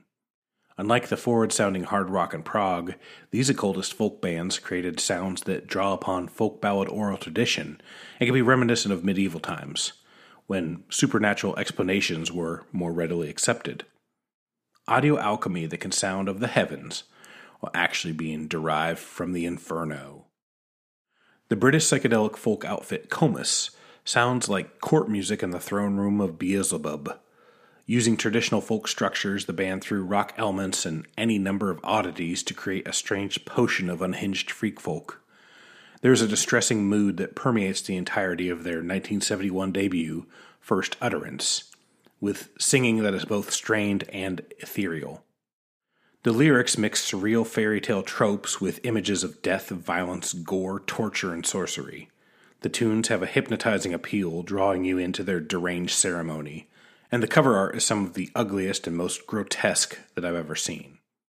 The British press, for the most part, hated the album, calling it a combination of The Witch's Chant for Macbeth and Mark Bolan being squeezed to death, which is a move called the feather boa constrictor. They released a very much more restrained follow-up before finally fading from the scene, but their first album remains one of the scariest relics of pagan folk. Made Sandy Denny shit her knickers. The band has found more critical acclaim in recent years, with followers like occult post-punkers Current 93 and Swedish metal band Opeth. Here's their ode to the goddess of the hunt, Diana. Light the deadly shudder down the leafy pathway.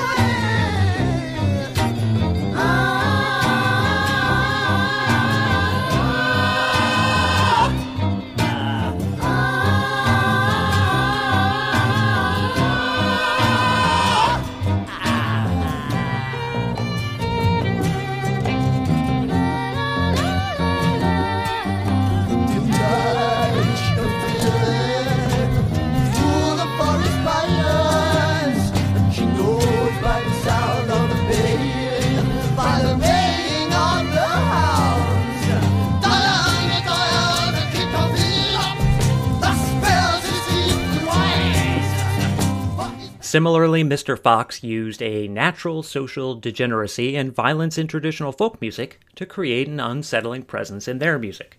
Though not directly linked to the occult, their twisted folk stylings often leave them on the upper echelon of pagan folk music. Here's the bloody murder ballad that they took their name from. It's called, well, Mr. Fox.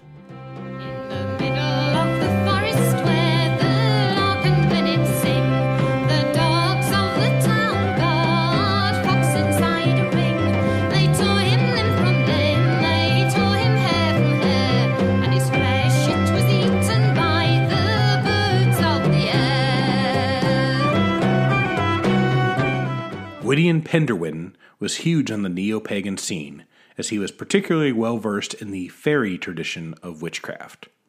He lived much of his life as a shamanistic fairy bard, which coincidentally is my character class in D&D, and his first recording, Songs for the Old Religion, he created a song for each of the Sabbats, tunes about each season, and love songs for the goddesses and gods. Here is the Witches' Coven Dance, which sounds a bit like the theme to Gilligan's Island, and really makes me confused about really what was happening on that island. Now if you be my lady love, then come and sit down near me, and I will sing a dancing song so everyone can hear me. We'll drink the muses' wine so fine, and eat the sacred bread. We'll dance a circle 9 times 9, and burn the candles red. Oh, dance around the old black stone in a grove so shady, hissing neath the blood-red moon, protected by Our Lady. Tony Arthur is best known as the singing host on the English children's program Play School. But just a couple years prior to that, she and her husband Dave released an album of traditional folk songs with supernatural bent, under the tutelage of, you guessed it, King Wiccan Alex Sanders. Dave and Tony were diligent students of the British folk tradition, studying songs and dances of the bygone era, when they fell in with Sanders, who helped them embrace the country's pagan ancestry and the Wiccan religion. The album Harkens to the Witch's Rune illuminates the strange and dark roots of the folk ballads, especially in songs like Alison Gross, which is a cautionary tale about being seduced by a witch while riding your horse through the woods. Perfect for a children's program. Away, you ugly witch, away and let me be. I never will be your lover true, nor keep your company. Thine swine the willow day.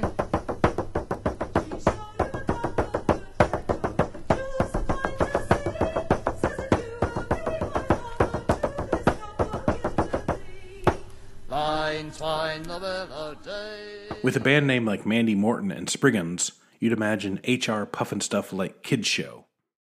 Starting as a Steeleye Span clone, the group emerged in the later 70s as one of the most interesting acts in a sea of bland folk rock, with songs about black magic and war. The band is sometimes considered a precursor to the Darkwave movement.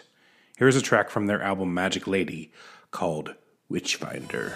Shall we build the scaffold high to stretch their necks until they die? Shall we build the fire up to send them straight to hell? Oh, it doesn't matter how they go, as long as we can make a show.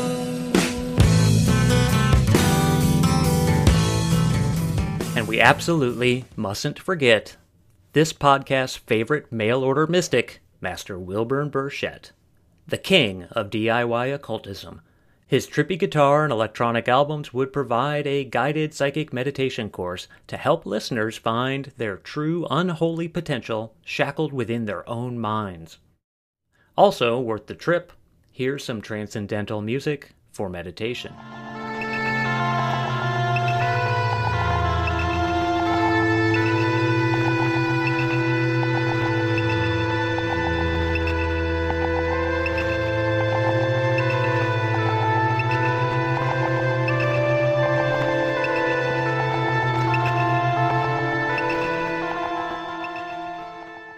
Back to the harder stuff. As bands followed the lead of Sabbath and started utilizing the images of Satanism and the occult, it didn't really matter what they actually believed. Throw some severed goat heads, some tall black candles, and a gothic font on the cover, you had yourself a style and a built-in audience of young rebellious kids. And you had their parents, politicians, and church leaders bellowing about the dangers of your music, which just perpetuated the cycle. The more controversy, the more imagery, the more sales, and so on. This eventually hit a breaking point. Occult, fairly or not, was linked with a string of bizarre murders in the late 60s and 70s. Manson, Zodiac, Son of Sam. All of a sudden, parents feared that organized ritualistic killers lurked everywhere, in parks, daycares, at the annual clown convention. Stranger Danger took on a new meaning, and emerging fundamentalist right and conservative Christian organizations fueled the fire. Media took the blame. Television, movies, Dungeons & Dragons, Ouija boards, and especially rock music. They were all seen as the Dark Lord's primary vehicle for recruitment and social destruction. Several now debunked memoirs detailed horrifying and fake conspiracies of occultist sex abuse and sacrificial murders. This mass hysteria caused people to turn on members of their community, and there are far too many cases of innocent people who are falsely accused of terrible crimes that are akin to the witch trials and McCarthyism, in the manner of prejudicial prosecution. All this made it legitimately dangerous to your freedom to be an open practitioner of the occult and Wiccan in the 80s and 90s. Music of the occult was pushed back into the underground, while more acceptable forms of horror, like slasher flicks and Stephen King, took the throne of the mediums that would reach the darkest depths. After the Satanic Panic, the impact and danger of occult in mainstream rock and roll was pretty much neutered. Vincent Price was now John Lovitz, in a devil costume, speaking of neutered. Charlie Manson was now Marshall Applewhite. The Wicked Witch of the West was now Bette Midler. Sure, metal's modus operandi still relied heavily on diabolical design, which resulted in plenty of lost lives, burnt Norwegian churches, and face-melting solos. But even that seemed sort of reductionist at this point. Rock was still expected to be sinful, but in an outrageous and decadent sense, not in a truly sinister and damning manner. Our society became numb to outrage and dismissive of the unexplained. We get our cheap thrills from television and movies mostly through predictable quick jump scares and emotional, controlling soundtracks. Newer bands like Ghost, Woodland Rites, and Devil's Blood carry the aesthetic strongly, but seem to be more dedicated to the idea of appearing ominous rather than actually being evil. If their fans are becoming their followers, then it may not matter much to them anyway. And maybe it's the technology and access that kills the allure for newer bands. It's hard to seem like a minion of Mephistopheles when you post a picture of yourself drinking a Frappuccino. Still, there are those pioneers finding ways to integrate the insidious in their music. The indescribable singer-composer Diamande Gallis released a record called The Litanies of Satan that sounds as harrowing as the Exorcism tapes.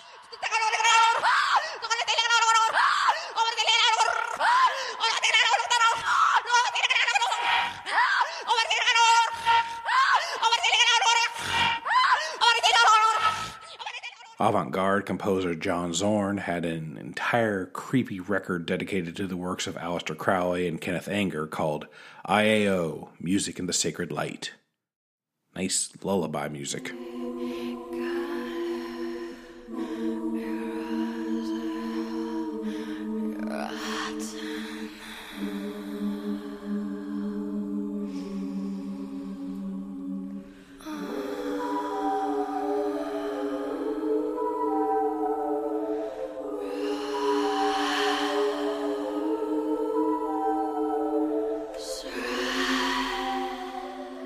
Post-punkers like P-Orage, Genesis's Psychic TV, Coil, and Current 93 have carved out a small niche to include some genuine occultish sounds in their music. The twisted wings and clouds unfold, the great gate who fell makes darkened shadows over pointed spires. Little children point and sing, little children run and dance. Over there, the setting sun. Over there, the setting sun. Lucifer. Over London. Hell, even newer pop icons like the prophesized starman Kanye West, the Lou Reed murdering Lady Gaga, and the Illuminati lizard man Jay-Z reportedly bow a knee to the legacy of the Grand Master of the Ordo Templi Orientis. Michael Esposito is a paranormal investigator who has made some fascinating experimental music with his captured EVP.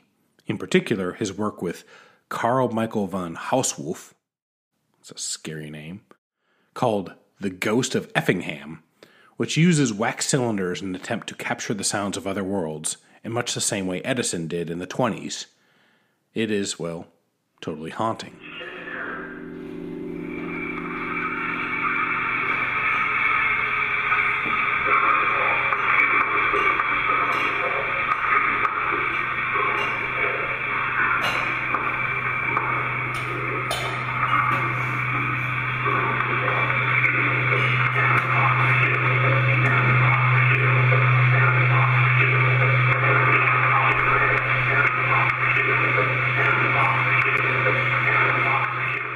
Looking for something a little campier? Check out the Satanic Sweethearts Twin Temple with their damnable doo-wop that basically sounds like resurrected Amy Winehouse doing Screaming Jay Hawking songs. It's cloven-footedly catchy. Oh, pleased to meet you, Satan's my name. I can make you sin, I can make you feel pain. I can twist, I can make you seduce me. Wanna do the what to see, you can call me Lucy. Satan's a woman. Yeah, I'm a woman. Satan's a woman. Down even darker paths are Nazi Satanists, bunch of fun guys, like MMP Temple, who use cassette-only dark ambient drone music to infiltrate the underground scene with their garbage ideologies. It's double the ghoul. And there's a horde of horrible culty occult practitioners who make equally atrocious music like Dragon Rogue, The Process Church, The Apostles of Ignominy, and Radio Werewolf. Maybe none more terrifying than Reverend John Ollie of the Church of You-Know-Who with his Luciferian Lounge. Brace yourself for the voice of pure evil. That old black magic has me in its spell. That old black magic that you weave so well. Those icy fingers up and down my spine. Same old witchcraft when your eyes meet mine. I bet Sammy Davis Jr.'s eye is rolling in the back of his head like it was a miniature Linda Blair. Occult and paranormal music has struggled to remain relevant to the mainstream like it has been for most of the last 150 years. Humans will always be drawn toward the darkness. Paranormal recordings and occult music enthrall us not because they communicate with the dead or supernatural, but they affirm our intuition that maybe nothing ever dies and that revenge might be possible even in the afterlife. Isn't that the appeal of keeping any record? To spin in an eternal groove? Well, we want to mention a couple resources that helped us, especially with the first part of the episode where we were talking about paranormal sounds. There's a record called Medium, Paranormal Field Recordings and Compositions, 1901 to 2017. And that's from an exhibit at the Zuckerberg Museum of Art, which was curated by artist Ben Cole and has all sorts of really cool paranormal phenomenon recorded, and it kind of mixes it with music too. So that's an excellent record if you can manage to get yourself a copy, which is not easy because we tried. UbuWeb had a page called Occult Voices, Paranormal Music, Recordings of Unseen Intelligences, 1905 to 2007, that was put on their website from Supposé Records, and most all the sounds that you heard are from that archive, and it is terrifying and amazing. Yeah, it's hard to make it through very much of any one track. There's some really beautiful things, and there are some things that are just, they're whatever they are, supernatural or not, they are crazy, and they will make you shit your knickers. And we want to thank Micah from Micah and the Music of Mind Control. He gave us some good ideas and pointed us in the direction of a few things. So he's kind of the dark master of this sort of stuff. So definitely listen to his show, Micah and the Music of Mind Control. It's on WFMU, and you can check it out online. I think it's every Tuesday evening. So look that up. If you're into this sort of stuff, you'll definitely love that show. I know we do. And we appreciate Micah, and he's helped us with episodes in the past, so hopefully we'll continue to in the future. All right. Are you ready to play some songs now? Yep, I sure am. I'll never be a foe, you'll never be a hero. I'll only ever be a Gary Newman. The first track for this episode is going to be by a band called Lucifer, and the song is called Exorcism.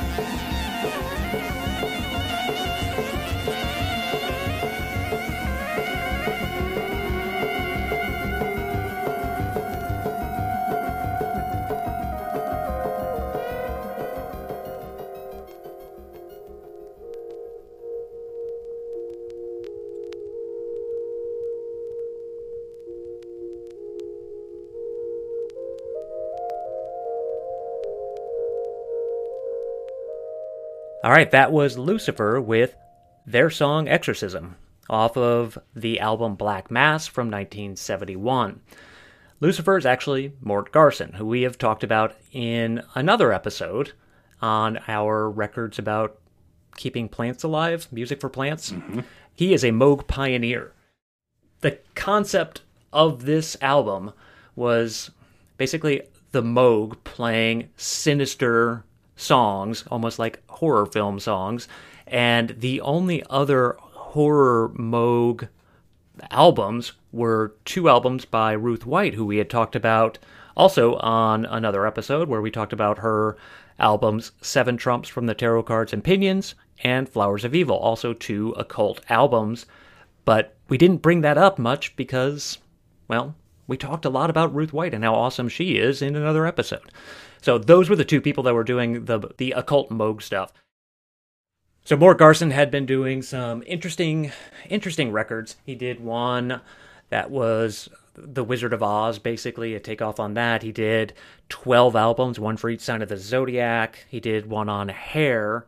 And then all of a sudden in 1971, he does this Black Mass record, and he used the name Lucifer instead of Mort Garson. I don't think he used Mort Garson very much on much of anything.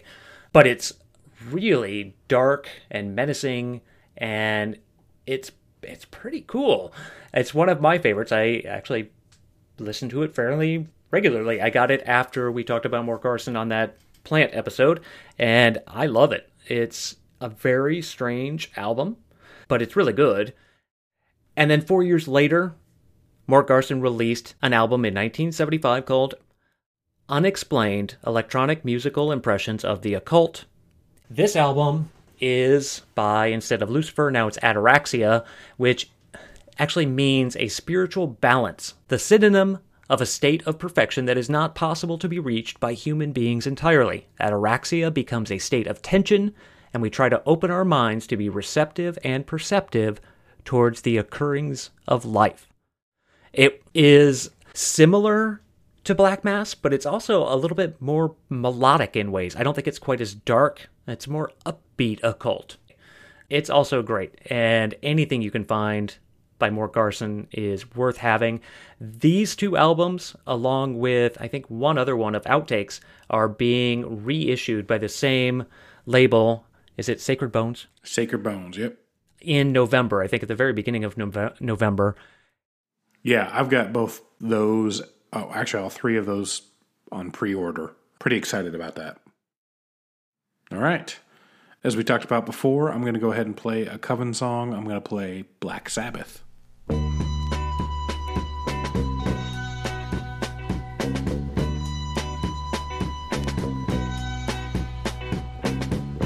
journeyed far to rock and mountain pinnacle, a gathering of dread and awesome spectacle.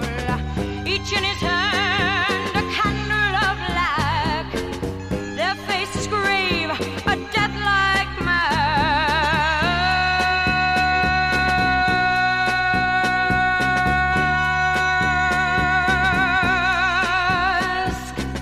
The prince assumed the person of a goat, reigning upon his throne, distant and far remote. The cauldron boiled and the fires burned. The deepening shadows two figures turned.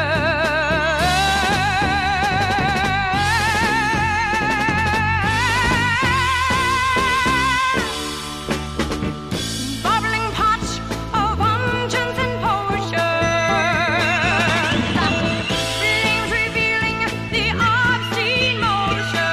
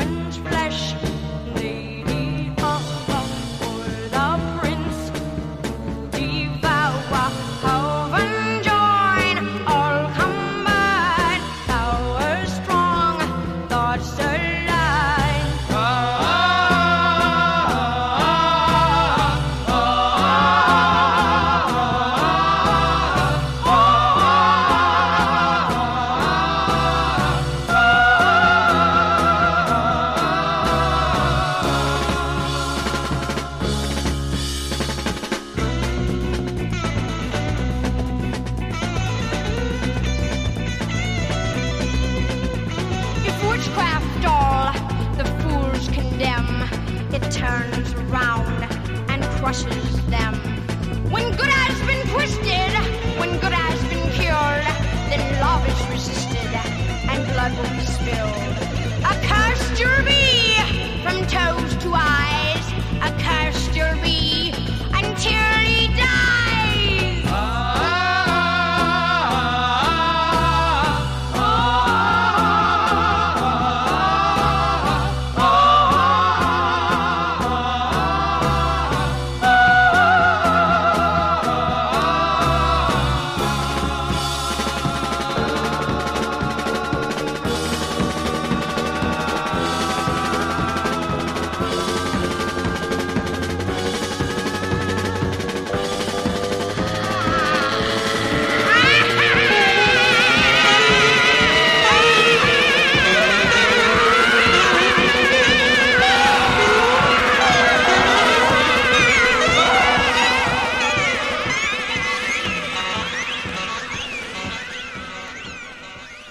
All right, that was Black Sabbath by Coven. We talked about it. This track came out a year before Black Sabbath by Black Sabbath on Black Sabbath. And it's just a great song. We don't need to talk any more about Coven. We covered them. I don't have the original. I have a reissue by Real Gone Music, and it's on fire and brimstone colored vinyl, which is kind of like a pale red and a pale gray. But it looks pretty cool. It's not as epic as you might think, but it's the reissue is really cool. It's got the full fold out with the the Nickered Sacrifice and stuff like that. So fun record to have, fun record for Halloween time. So now my next song I'm playing sort of fits with the theme, but it is called Wrath Gemma Gemma Ra by a band called Plus. How I tried to make it seem I never loved her, never cried and told her we could be good friends.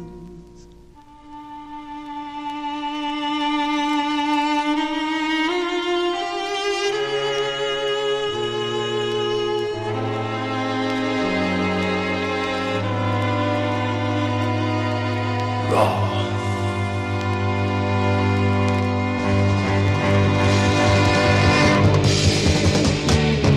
Gemma Gemma Ra.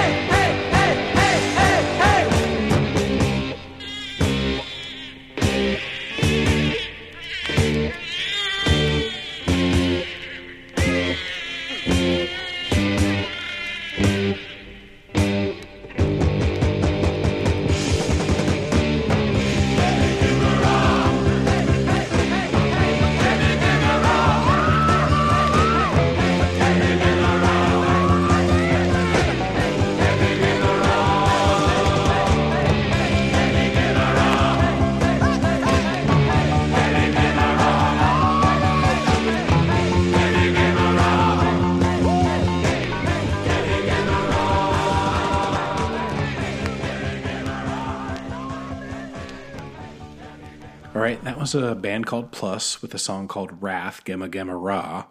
And that was from 1969 as well, and on Probe Records on an album called Seven Deadly Sins.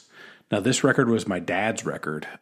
He told me he bought it because it looked really cool, and it does. The cover is just, it's an all-black record with a cutout of a cross and then 7 sinister-looking monks at the bottom, and one of them has a demon face. And it's a British prog band that didn't do anything else. They just kind of made this one album and disappeared. And it was a real early example of like a concept album, almost a rock opera. You know, it was before Jesus Christ Superstar and Tommy. And basically they made one song for each of the 7 deadly sins. Plus they had like an opening incantation and a closing, kind of like it was a mass. So pretty interesting record. It got no distribution, no advertising because it was so weird. And it just kind of came and went. And like I said, I only have it because my dad had it in his collection. I took it from him. And it's just kind of a weird record that I would probably never play. But when we were talking about this, I thought, man, this fits really perfect with that. The album itself was kind of up and down. I really like this song. It's kind of like a proto-punky, glammy song with the hey, hey, hey, hey.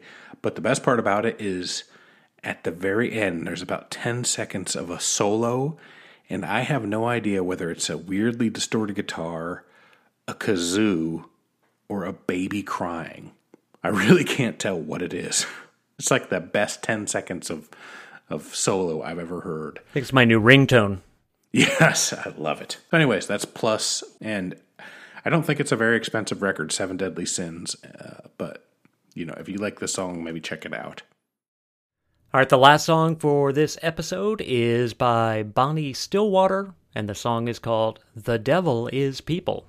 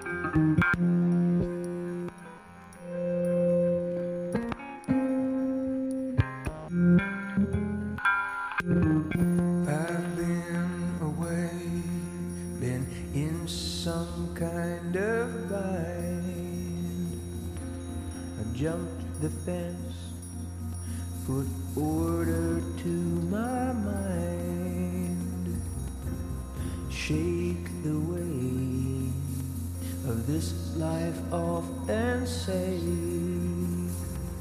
there stands the path, it's my first one today.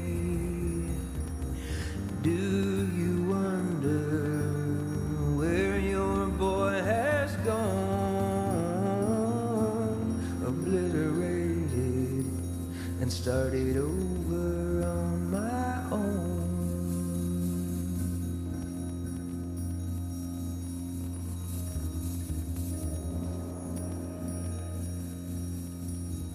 What can't go bad? Something that's already turned. Ain't no one sad to see a dead field get burned. I'm grateful to the fates that I was born. I found a wet hole in early morning, and I was surrounded by an animal sung to me. The devil is people. I never knew a song so true.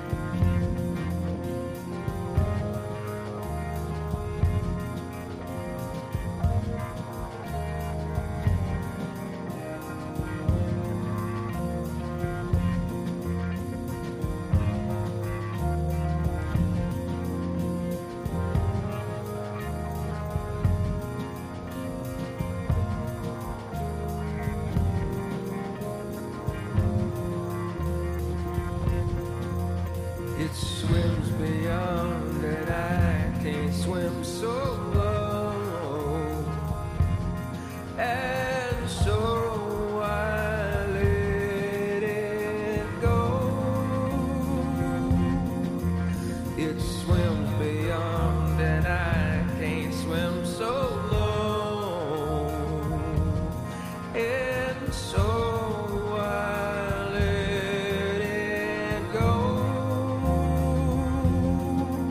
it swims beyond and I can't swim so low. And so I let it go. It swims beyond and I can't swim so low. And so I let it go.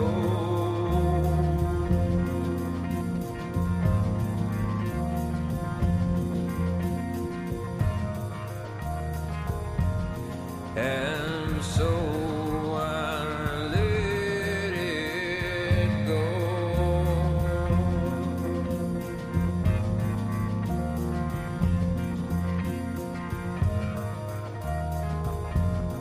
And so I let it go.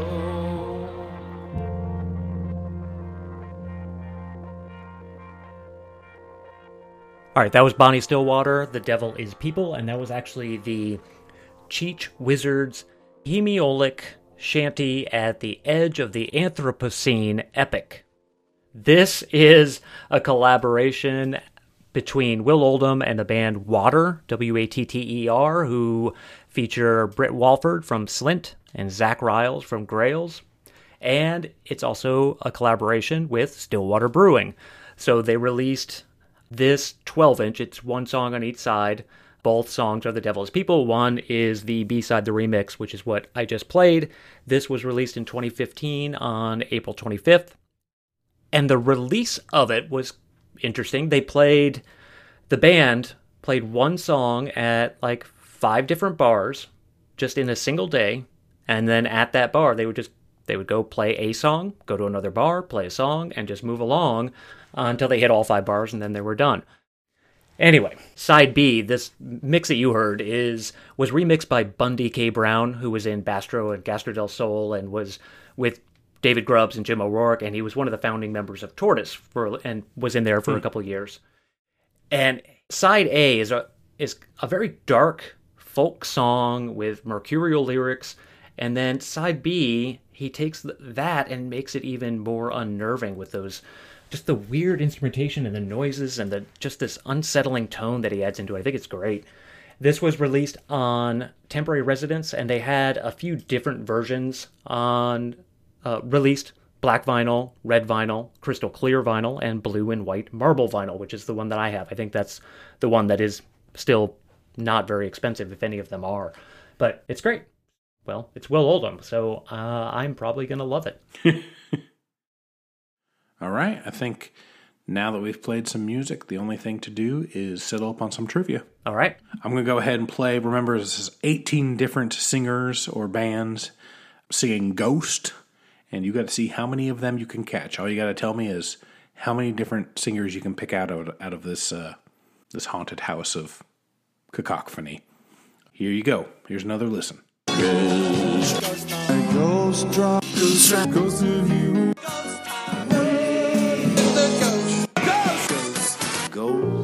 Ghost. Little ghost. Ghost of your memory. Ghost. Ghost.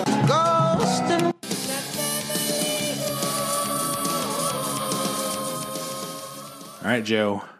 The people at home have counted their numbers.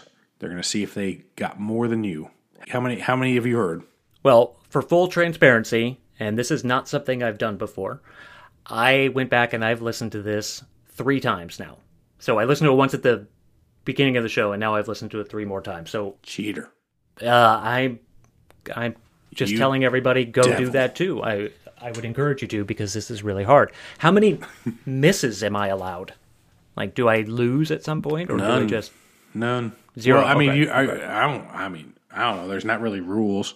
You can guess good. as many as you want. I like no rules. You can just start going through. Okay. Yeah, I'm of the Aleister Crowley school of podcast trivia, which means you could be doing whatever you want while you're guessing your trivia. All right, here we go. Yep. Johnny Cash. Yes. Handsome Family. Yes. Ray Parker Jr. 3. White Stripes. 4. Neutral Milk Hotel. 5. Jason Molina. 6. Nick Cave. No. Rush. No. Iron Maiden. No. Sort of just guessing at some of these now. Bands that have, or songs that have ghost in them. Psychedelic Furs. No. I thought about putting that one on, but I didn't. Concrete Blonde. Nope. I thought about putting that one on. I didn't. Bruce Springsteen. Nope. Okay, that's all I had. All right, let me read them off real quick. Johnny Cash, Ghost Riders in the Sky was the first one. The Jam, Ghost, was the second. I was listening for that the whole time, and I couldn't hear it. He only says Ghost really quick. It's, And then you got Handsome Family, My Ghost. Yep. I'm surprised you didn't get this one. Suicide, Ghost Rider. I couldn't pick a lot of these out. I think it's tough. I think it was a little overwhelming. That's the idea. That's the idea. Yep.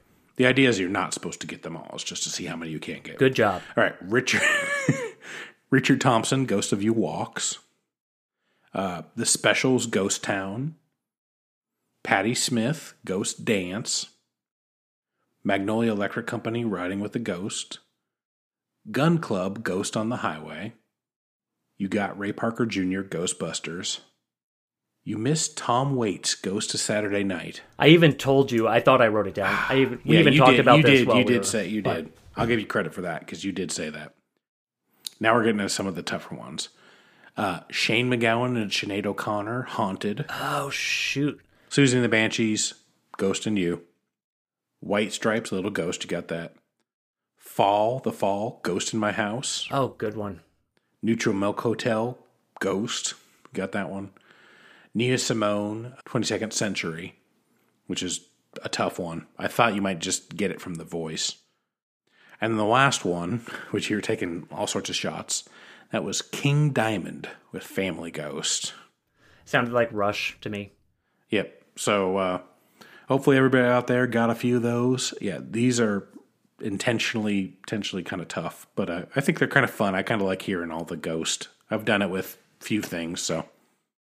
All right. Well, that about wraps it up for us. As always, we want to say go out and please support local record stores. Go buy a ticket to an online concert. Mail order some vinyl. just do something to support the music that we love. And we always want to acknowledge our podcast network, Pantheon. They give us a lot of support.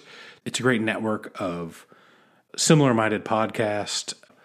So if you go to Pantheon, you can find any number of different sort of musical podcasts that you'll probably enjoy if you like ours. Don't forget to vote. Please make sure you do that. I know who Barbara the Grey Witch is voting for. That woman. She's the worst. Find us and contact us on social media. We are on Instagram and Twitter with the handle of Highway Hi-Fi Pod. You can find us on Facebook. You can email us at highwayhifipodcast@gmail.com. If you get a chance, if you like the show, leave us a kind review. And we do have on Spotify a Halloween playlist from a few years ago. And we'll probably put some more stuff from here, just if you want to hear some of the spoken word stuff. The Vincent Price stuff is fun. Some of the Witch records. I think some of that is available on Spotify. So we'll put some of that together and make a playlist on there. Some Gundela. Okay. It's getting late. It's well past the witching hour for me. Last cauldron. All right. Well, we appreciate everybody listening. We really do. And like Joe said, reach out. Let us know what you thought. Hopefully everybody doesn't suffer any sort of demonic possession from any of the music that we played today. I don't think so, because we've been listening to a lot. And the only thing it's really done is made YouTube send me all sorts of weird advertisements for like new age stuff. Hopefully that won't happen to you. We appreciate you listening, and we will see you next time.